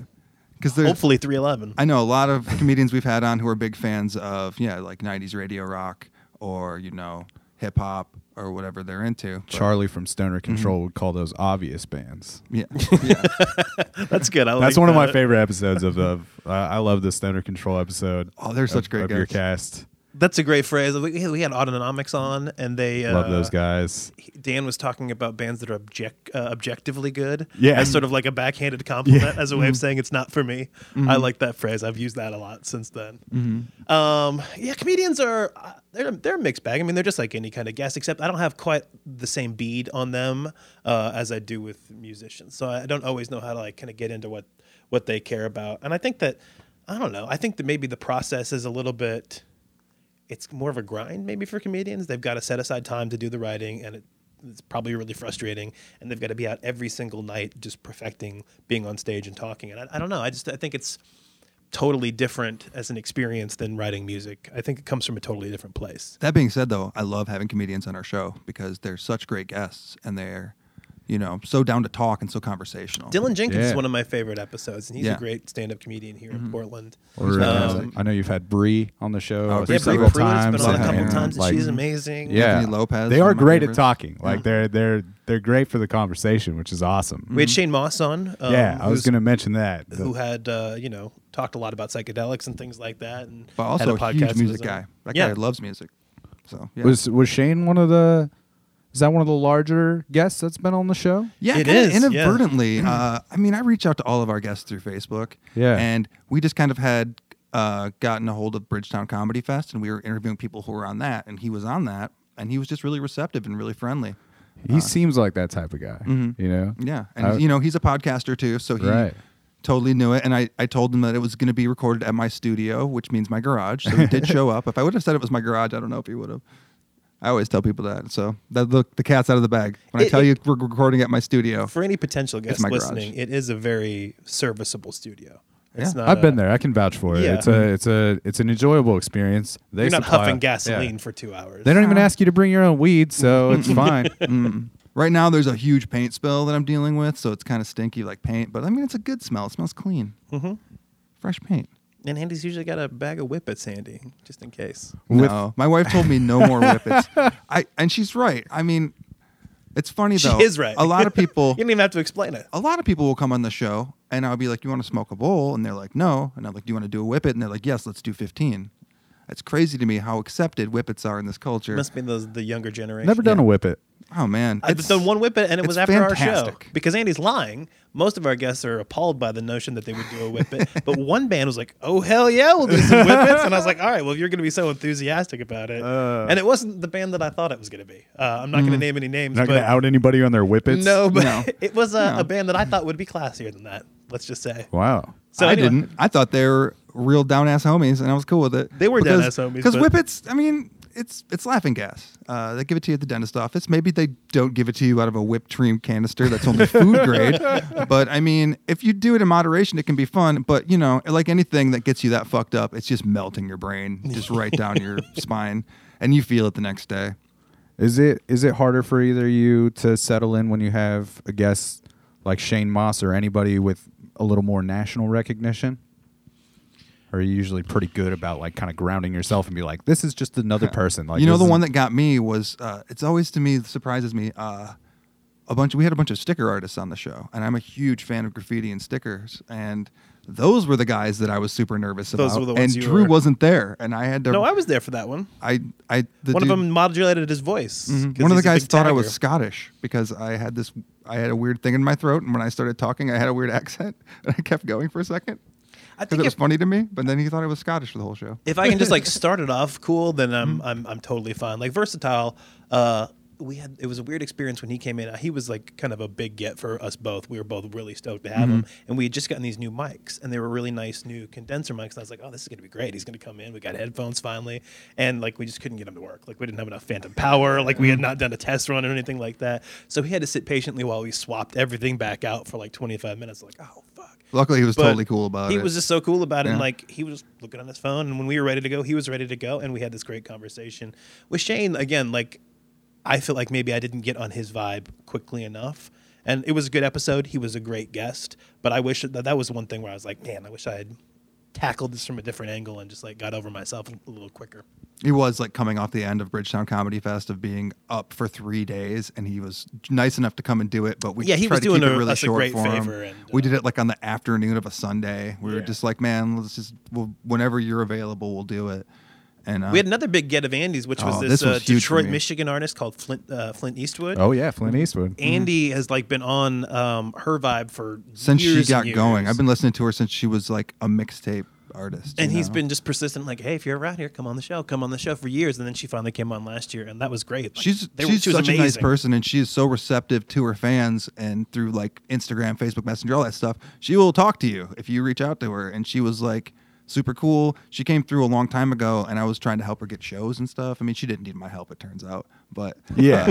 she was very friendly. And when we had her on the show, Nate's daughters and my neighbors are all big fans. We turned all of our kids are forced to listen to the music we listen to. So I think they're going to be cool as shit when they're older. But right now, they don't usually like the stuff we like. They love Lynn Eastwood, and they were all so excited. They got her autograph, and she was cool, and she like was down to like meet all the kids. She had like 6 9-year-olds run up on her when she came up into our yard. That's They cool, were man. all so stoked. Is that a trip to get to sit down with somebody like that after you've been following them for so long? It was, man, but you know, I really try and put that shit out of my mind and just treat people like I'm just meeting them as normal people as much as possible, because I feel like that's the best way to make friends with people. I know if somebody came up to me and they were like, "Oh, I'm a huge fan of your podcast," I would be very friendly with them, but I wouldn't want to hang out with them necessarily. But if they played it off, then they could definitely kill me in my sleep. Make sure to tell no one that you're a huge fan of Andy's podcast. He Yeah. gets very upset. I get very doesn't want you bored. listening. He I doesn't don't want you want to hear it. appreciating. I don't want you to share it. It's our little secret. I do want you to tell sponsors. Yeah, yeah. Oh, that would be wonderful. Our sponsor rate's like $12 a month. Whatever our hosting fee is, Right? we're Yeah. down. Yeah. No, I had to learn that the hard way as far as like having somebody notable on the show. And Who was your big get? Who was like the so one that... 13 episodes in, I got to talk to this dude Ewan, who is the singer and frontman of this band called the Sheepdogs from Canada. Oh, yeah. I love the Sheepdogs. One of my favorite fucking Yeah, bands. they're dude. great. And It's so awesome just- that you get to do that so early on in your show. Yeah, man. not great though. No. like that's not something you would think that's like one that you want to put on the resume for achieving other guests of that level, and like no, it's not usable because I just like I fanboyed out and I got way too excited and I forgot he was just like a normal dude, and I missed all the points where I could have like connected with him. Yeah. I was just like, cool, man, you're in a cool band.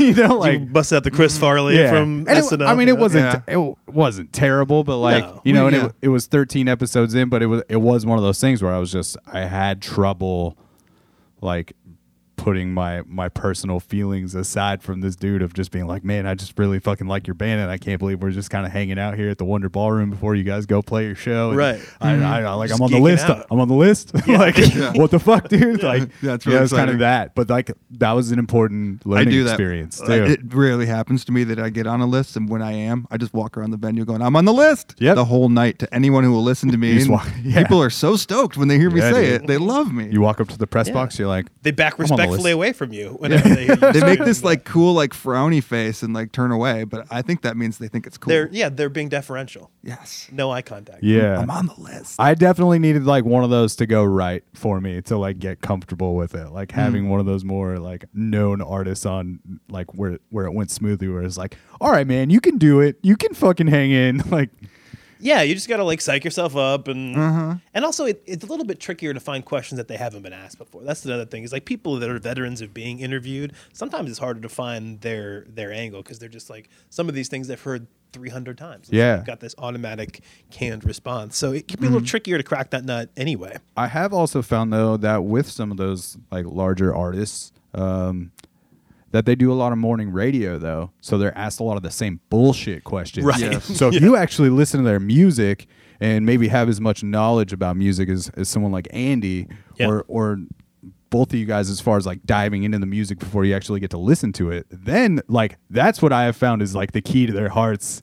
And Yeah. like when you can talk to them about a specific deep cut on their record that wasn't on the radio or something like that, they're just like, oh, like you fucking listen to the music. Have you seen that guy Nardwar? Have Yeah. you- Oh, if Nardwar people are is not familiar with legend. him, he's this like The king. he's in I think he's in Vancouver, BC. Yeah. and he does interviews usually with hip hop people, but With all kinds everyone, of musicians. And he always brings some like deeply researched like favorite track from their childhood. And just Yeah. to see those, He knows everything, and he always presents it in such a weird way that the guest is completely caught off guard and doesn't know what he's talking about. And so they're sometimes like, how the fuck "That did you was know my- this?" That was my second grade best friend. Yeah, Talking or about- they'll like talk to him about like their first high school band that no one knows about, and they're like, "When you were playing in this band," it's just like, "What? Like, how did you even know about that?" Yeah, it's incredible. He has to have just a crack team of researchers.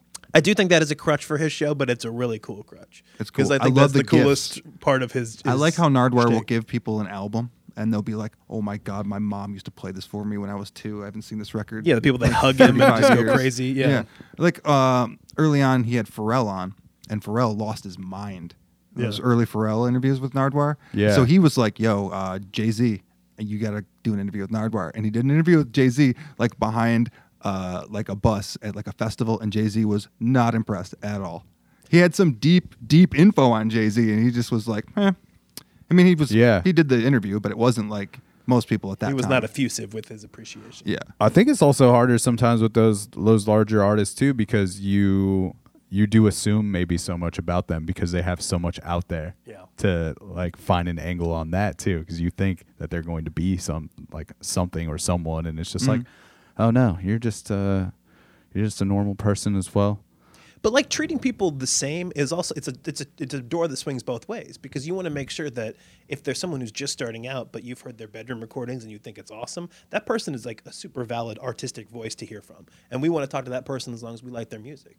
And so treating them the same way that you would treat someone that you've listened to your whole life is important, because you want to respect what they're doing, and you want to treat it like it's the real thing that it is. So I try to keep that in mind too. Is like it's not just to like connect with a more famous person, it's to make sure you're showing equal respect to people's art and their creativity. And in that regard, I'm thinking we need to like step up our snack game for our podcast, because We don't right have now any we kind have of green none. room I'm situation. hoping that like Olympia Provisions will sponsor us or something. So we have a nice, like, You just have a charcuterie fucking board. charcuterie board. Yeah, or like maybe like That's like, a game like a changer, local dude. like vodka distiller that will go unnamed. We could have like a tasting board or something. Yeah, You know, Send them home with a bottle. yeah, you know? that'd be really nice. some class. Like a grab Instead bag, of like me like just plugging local weed stores with them not even caring or listening.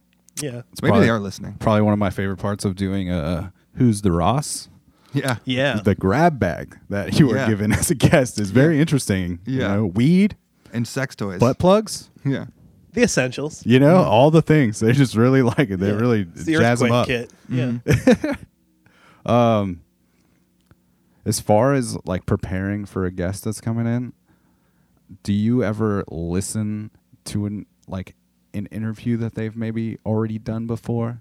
I do. I try to if they're interviews that are written or if they've done podcasts before, or like radio interviews. I try to seek those out as much as I can, because I really don't want to ask the same questions. I want to get off the beaten path.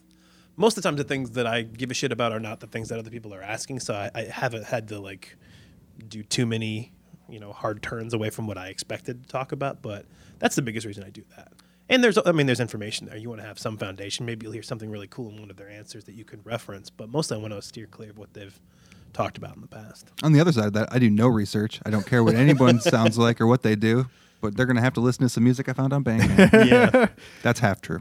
Yeah, I can You will kind have of to listen to go. music on I can Bandcamp. kind of go both ways, as far as like, I don't know if I'm gonna have a guest on and maybe you guys have had them on. I'll maybe wait to listen to it until after because I don't want your conversation necessarily to inform mine. Right. So there's like Yeah. that balance of it too. You're a little That's bit a problem different. I have about listening to my favorite comedy podcast before we record our show. Like I have to not listen to Mabim Bam or All Fantasy Everything day of because otherwise I'll start making references to that shit like I was hanging out on that podcast and people know Inside what I'm jokes talking and about. shit that people don't understand. I'll look back on it later and be like, why did I even say that? That's like half a joke I heard earlier today that I liked, and yeah. Well, you know. Dan, I will embarrass you a little bit because you and I before the show were talking about how Your like, wieners.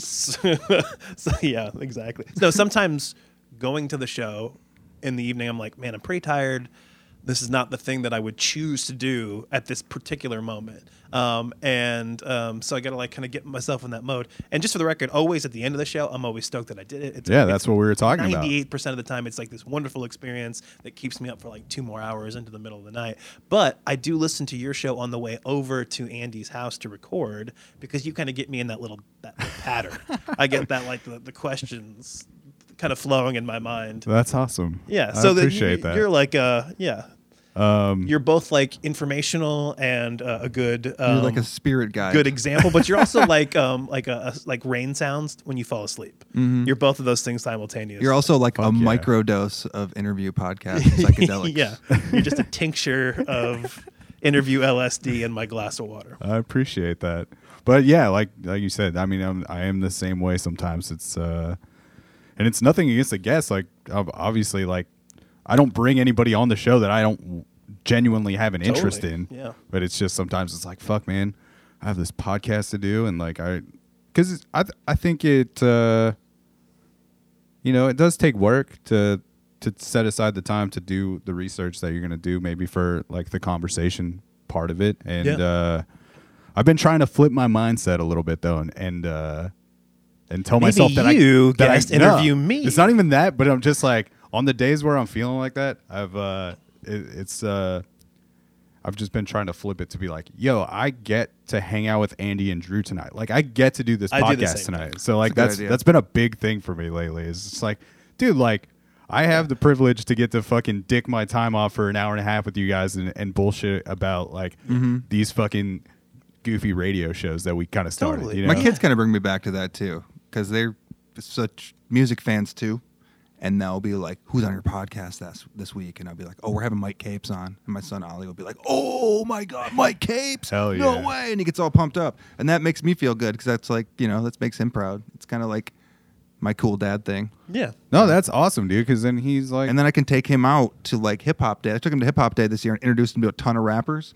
And my 8-year-old son at that time was so stoked to meet all these people. well, I think that's cool as fuck for him to see too that like you are a part of this community, and some of these people that he's seeing perform and stuff is like, oh, like that's my dad's friend. He came over to the garage, and And he's always stoked when it's hip hop because I also love bluegrass, which they don't like. The We're other gonna night, get- we're gonna I was get putting into my that. kids to bed. I was putting my kids to bed, and I was like, okay, I'm gonna read, but I get to pick the book. And my son Milo was like, oh great, what are you gonna read? Country music? That's a sick burn. It was, and he was right. He I got did. there. I read the lyrics to a Willie Nelson album. Fuck you, kids. but it's also referencing something that comes up on the Gregory Day episode is like how fucking cool is it that you get to sit down with strangers and have these conversations, because the majority of the people that you guys are bringing on and myself, sometimes it's the first time we're ever shaking hands, you Yeah, know, most and of the like time, our yeah. first Yeah. interaction is this recorded conversation, and I think Yeah. that is special, Right, and that's why it's this artificial space, and like you have to get people to like forget about that as best as you possibly can, and it's for us too. We got to like get to that place where we are taking the artifice out of it, and we're literally just having a conversation. Just act like a human being, and we got to psych ourselves up into that, and we've got to get them to a place where they're doing the same thing. Yeah, it's how do you approach like maybe a guest that isn't giving you much And is that where it really helps to have the co-host situation so you guys can, fill in some of those gaps? do you think? Well, we recently have decided to just start talking to ourselves and Yeah. each other in those situations. Yeah, when that happens, you'll see me start talking to Drew directly About Taco And Bell It'll be and- something completely off topic, and I'll try and get the guest into it a little bit, and usually that works. And you just have to keep going to the well. Like, we've gotten to a point now where I can ask maybe 2 music questions and get some great answers and some conversations and let that spiral through. But there are 20 or 30 other questions you could ask. So if they're giving you 1 or 2 words, it means you just have to keep asking the questions to find out where that open door is. And sometimes it just doesn't happen. So we For just listen to sure. great music, and if you tuned in for that hour, you're going to hear 6 great tunes that you have never heard before. So Do you think a part of that, like maybe after having an episode like that, you have to not be like, wow, that guest didn't give me much, and you have to be more like, I didn't ask the right questions and totally. take more responsibility that's for it it? 100%. Because a lot of 100% times the time. those type of episodes will really gain steam right when we're like, fuck, we've been talking for like an hour and a half, and now you're giving me this shit, Yeah. and we have to kind of wrap it up. Yeah, it's not that I'm pounding them for these answers. It's that and it goes back to that respect thing. We got to find the thing that they care about. Yeah. They agreed to do this. They understand that it's an interview. Maybe they're nervous, or maybe I just haven't hit the right vein yet. Or maybe And I said so- some joke that deeply offended them, which really could happen Yeah, you might have at any given thrown moment. them off their game. Yeah, So I've- yeah, it's yeah. 100% on us when it doesn't go well. These people are doing us a tremendous honor by being there and sharing their stuff with us. So it's entirely on us to make it work for Yeah. them. I think that was like something I had to, that I am still learning too. Yeah. Is like, It's like, ongoing. okay, like, it's like, how can I know enough about this person where there isn't an opportunity for them to not give me something, I guess. Yeah. That's a good way of looking at it. That's like I think like that will be useful in my research, is just finding one little hook that they can't dodge because there's no way. It's not like I'm trying to trick them. It's I want to get them. It's got to be something. Yeah, that you means wanna something connect. To them. Yeah. Yeah, you want them to have something they want to talk about, because you can really tell when somebody's being forced to talk about something they're not comfortable talking about. Like right now. But we've had, and we've had one single bad interview, and definitely won't. And it was totally our fault. We definitely Yeah. did not find this person's vibe. We But that is fucked up. really the only one that I would say didn't have almost had nothing redeemable about it, and that was on us. But otherwise, people are really game. I'm like, And I was really bummed because I had this really good story I found about this old man who threw piss on a kid. And did you try to tell it during that episode? Yeah, I did because it was just like I let's didn't talk about remember this. that part. That's because amazing. I was really concerned about like the amount of piss that had been thrown and how long it would take an old man to save up this kind of piss. This dude wasn't having it. It was bad. But I was just like, well, we're gonna have something happen. His grandfather had always chucked piss at him as a kid, and we didn't. I didn't know that. Honestly, didn't know it. Yeah. Was never mentioned before. Not a fan of that kind of humor.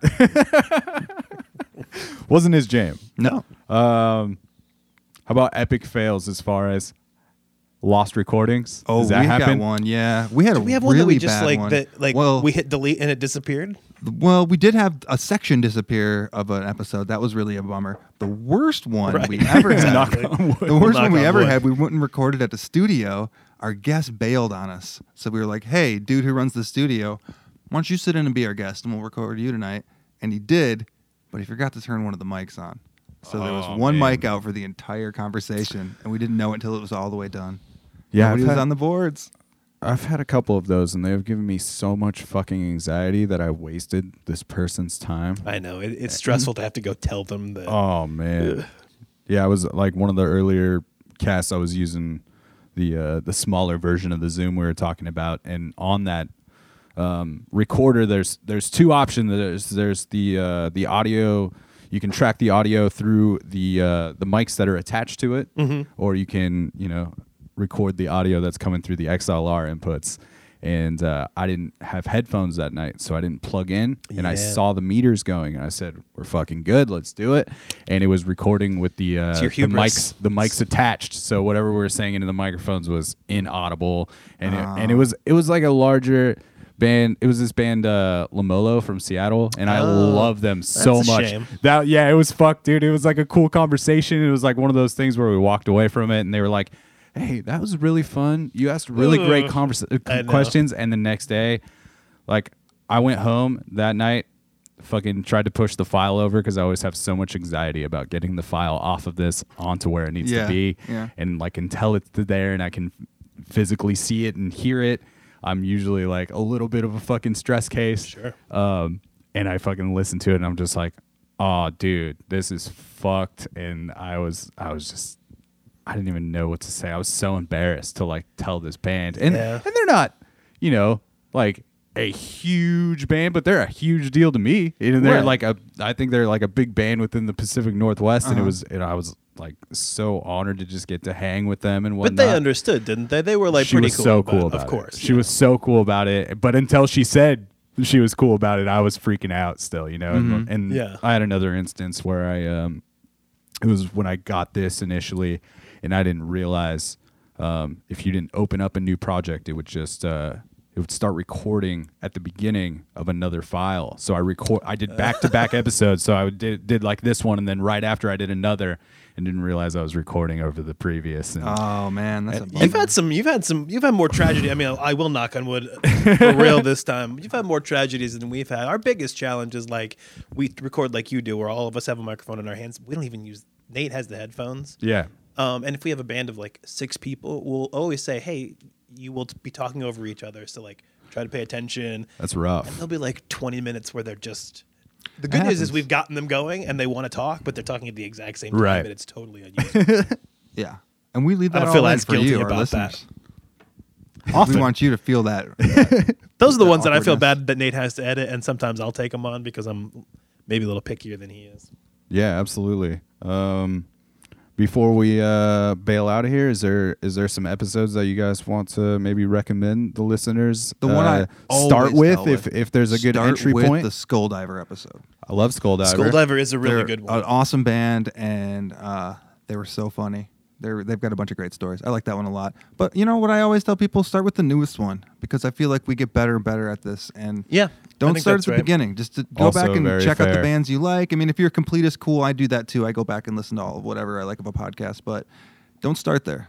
But there have been so many great bands, like so many bands that have been like blown away that have done it. Some of my favorites. I mean, I like the Autonomics episode. I love that's That's some of my favorite guests that I've Yeah. had on. I've had them on a couple times. and Dan's a they're- great guy and like sort of thinks on our vibe a little bit. Like he was definitely in the pocket with us. That Versatile one is really informational. It's a good. great conversation. Mike Capes, Rashid Jamal, yep. Glenn Waco, all 3 of those dudes are awesome in their own right, and they all came on separately. The hip hop episodes are great. Like yeah. rappers have a ton to say and Yeah. they're really, self-reflective. So I mean, Donovan Tripp is one of my favorite guests. We've had him on a Yeah. few times. He's got a really good episode about dealing and battling addiction and keeping a sense of humor about it. And that one's really good. We submitted that one to the Portland Podcast Fest, and we got in this year. So Hell yeah. that was cool. we've had, I know you're friends with Sam Densmore. He's been on Yeah. your show a bunch, and you work with him. He and Larissa Birdseye came on. And Larry played some Bird. music. Yeah. And that was a fun episode. Any episode with Larissa is great, Yeah. especially some of her wonderful. earlier ones before she got her shit together. Yeah, where because she was those just ones- hammered. Yeah, she. Oh my God! Wait, actually, that one doesn't exist anymore, does it? Oh, well, it's a really good one. Well, we might have to re-release. retool that one and bring it out of the archives because rest in peace, Heather Hansen was on Yeah. that one too, and Yeah. that was a really good R.I.P.. episode. Another one of my favorite co-hosts over the years. But yeah, if you're curious, listen to the new ones. I think they're the best episodes. Always great music. So I hope that people are, if they dig what you're doing, hopefully we're a I think nice it's all little in the same. compliment to what you've got going It's on. the same circle to me, and I mean, if you have an ear for the Portland music scene, the people that you know have definitely done the Hot Garbage podcast, so you can even dig in that way. I just listened to the Celo Panto episode today, and Those I guys really are enjoyed great. that one. Those guys are but great. like Andy, like you always fucking like I walk away from almost every episode of your podcast like learning about like this new band that or like a new song where it's just like this is on my playlist now, like which is fucking rad, dude. Like yeah, I just Oh man, that means a lot to me. Thanks. I just dig the shit out of like what you guys do and both your sensibilities and I'm that dude who will make you a mixtape and then call you the next day and be like, "What'd you think of it? What songs really stood out for you?" That's so funny, dude. Like People will be like, "I haven't listened to it yet," and then I cry.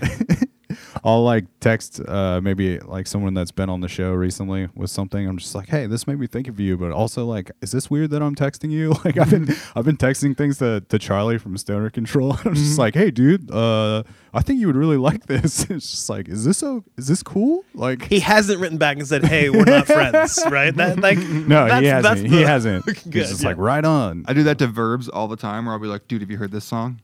And he's like, fuck you, Andy. Stop texting me. I'm at work. Fuck yeah, dude. Well, I appreciate you guys coming and hanging. Thank you for having us. Yeah, This is great. I would encourage people to definitely check out your podcast because it's a super fun listen. Thank you. And it's very unpredictable, which is rad, Sometimes we'll do a segment you know? only one time, and it'll never come back. If you didn't listen to that episode, you don't know about it. I'm talking about Hat Fight. I will definitely include all of the links to follow you all up. Please do. I'm gonna give Andy a special shout out because he runs Instagram. It's Hurt Gerbish. Yeah. So look in the liner notes for that. It's a good follow. Andy's If you want to a- look Absolutely. at it. It's a great visual companion. to Yeah, what we do. dude. The most ridiculous shit that you find it's amazing. We're gonna play it out with this. You talked about bluegrass earlier. Oh, yeah. Andy. Mhm. Why don't you tell us about this song Well, that this we're gonna band play it out with? It's one of my favorite, most recent episodes too. This is Blue Flags and Black Grass. This is a song by the world famous Portland musician Jim Boyer, who you might know from the Holy Modal Rounders and the Freak Mountain Ramblers. He passed away, I think last year. Maybe it was a little longer than that. But great dude, left behind an amazing legacy of music. And these guys are kind of in his same vein. They play that kind of Viper jazz style bluegrass, which, if you're not familiar, is basically the stoner rock of bluegrass of ragtime. If Yeah. that makes sense. Ragtime stoner bluegrass. Yeah, man. And this song, it's called Three Sheets to the Wind, and this is just some really good. This is just like Portland Americana right here. I just love it's very lo-fi. Like, and it just like Yes. captures the vibe so well. Like it's awesome because it's not like this overly produced recording. It just like sounds like they put a Zoom recorder in the room. And if you listen to our show, they played this song on our show, and they didn't have their clarinet player with them because he's on tour with fucking Gogol Bordello, which is crazy as fuck, right? But they had the guitar player and the fiddle player take his solos, and it's a very unique and different version. But this song like stirs me in my soul. I love it. Fuck yeah. Well, we're going to get to that momentarily. We end every episode of the podcast with the guest saying the tagline for the show, which is "It's a program." So I don't know if you guys want to do it together and give it I refuse. the proper hot. Yeah, that would be very hot garbage. I feel like Yeah, if you yeah. just refuse, you're like, fuck this. I'm game. You'll do it together. We'll do it. Yeah. It's a program. It's a program. Let's do it. Okay. 1, 2, 3. It's a program. That is Drew and Andy from Hot Garbage. Definitely check out that podcast.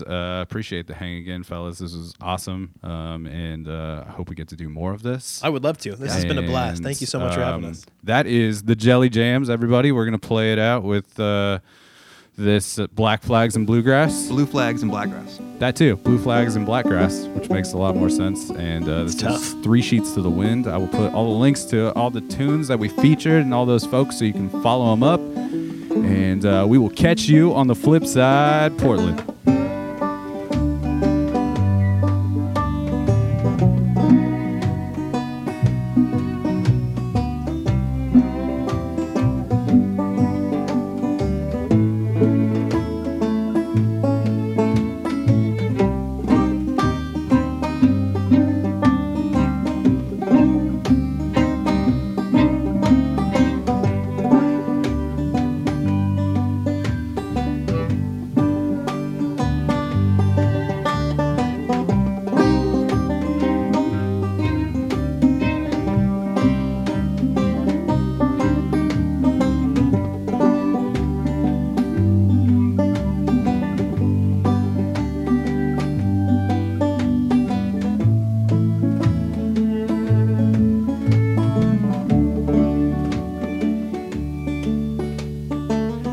Three sheets to the wind, blinder than blind. Got no particular sense of time. Stone cold, stuck in a rut, grinding my gears. Where did you go, baby?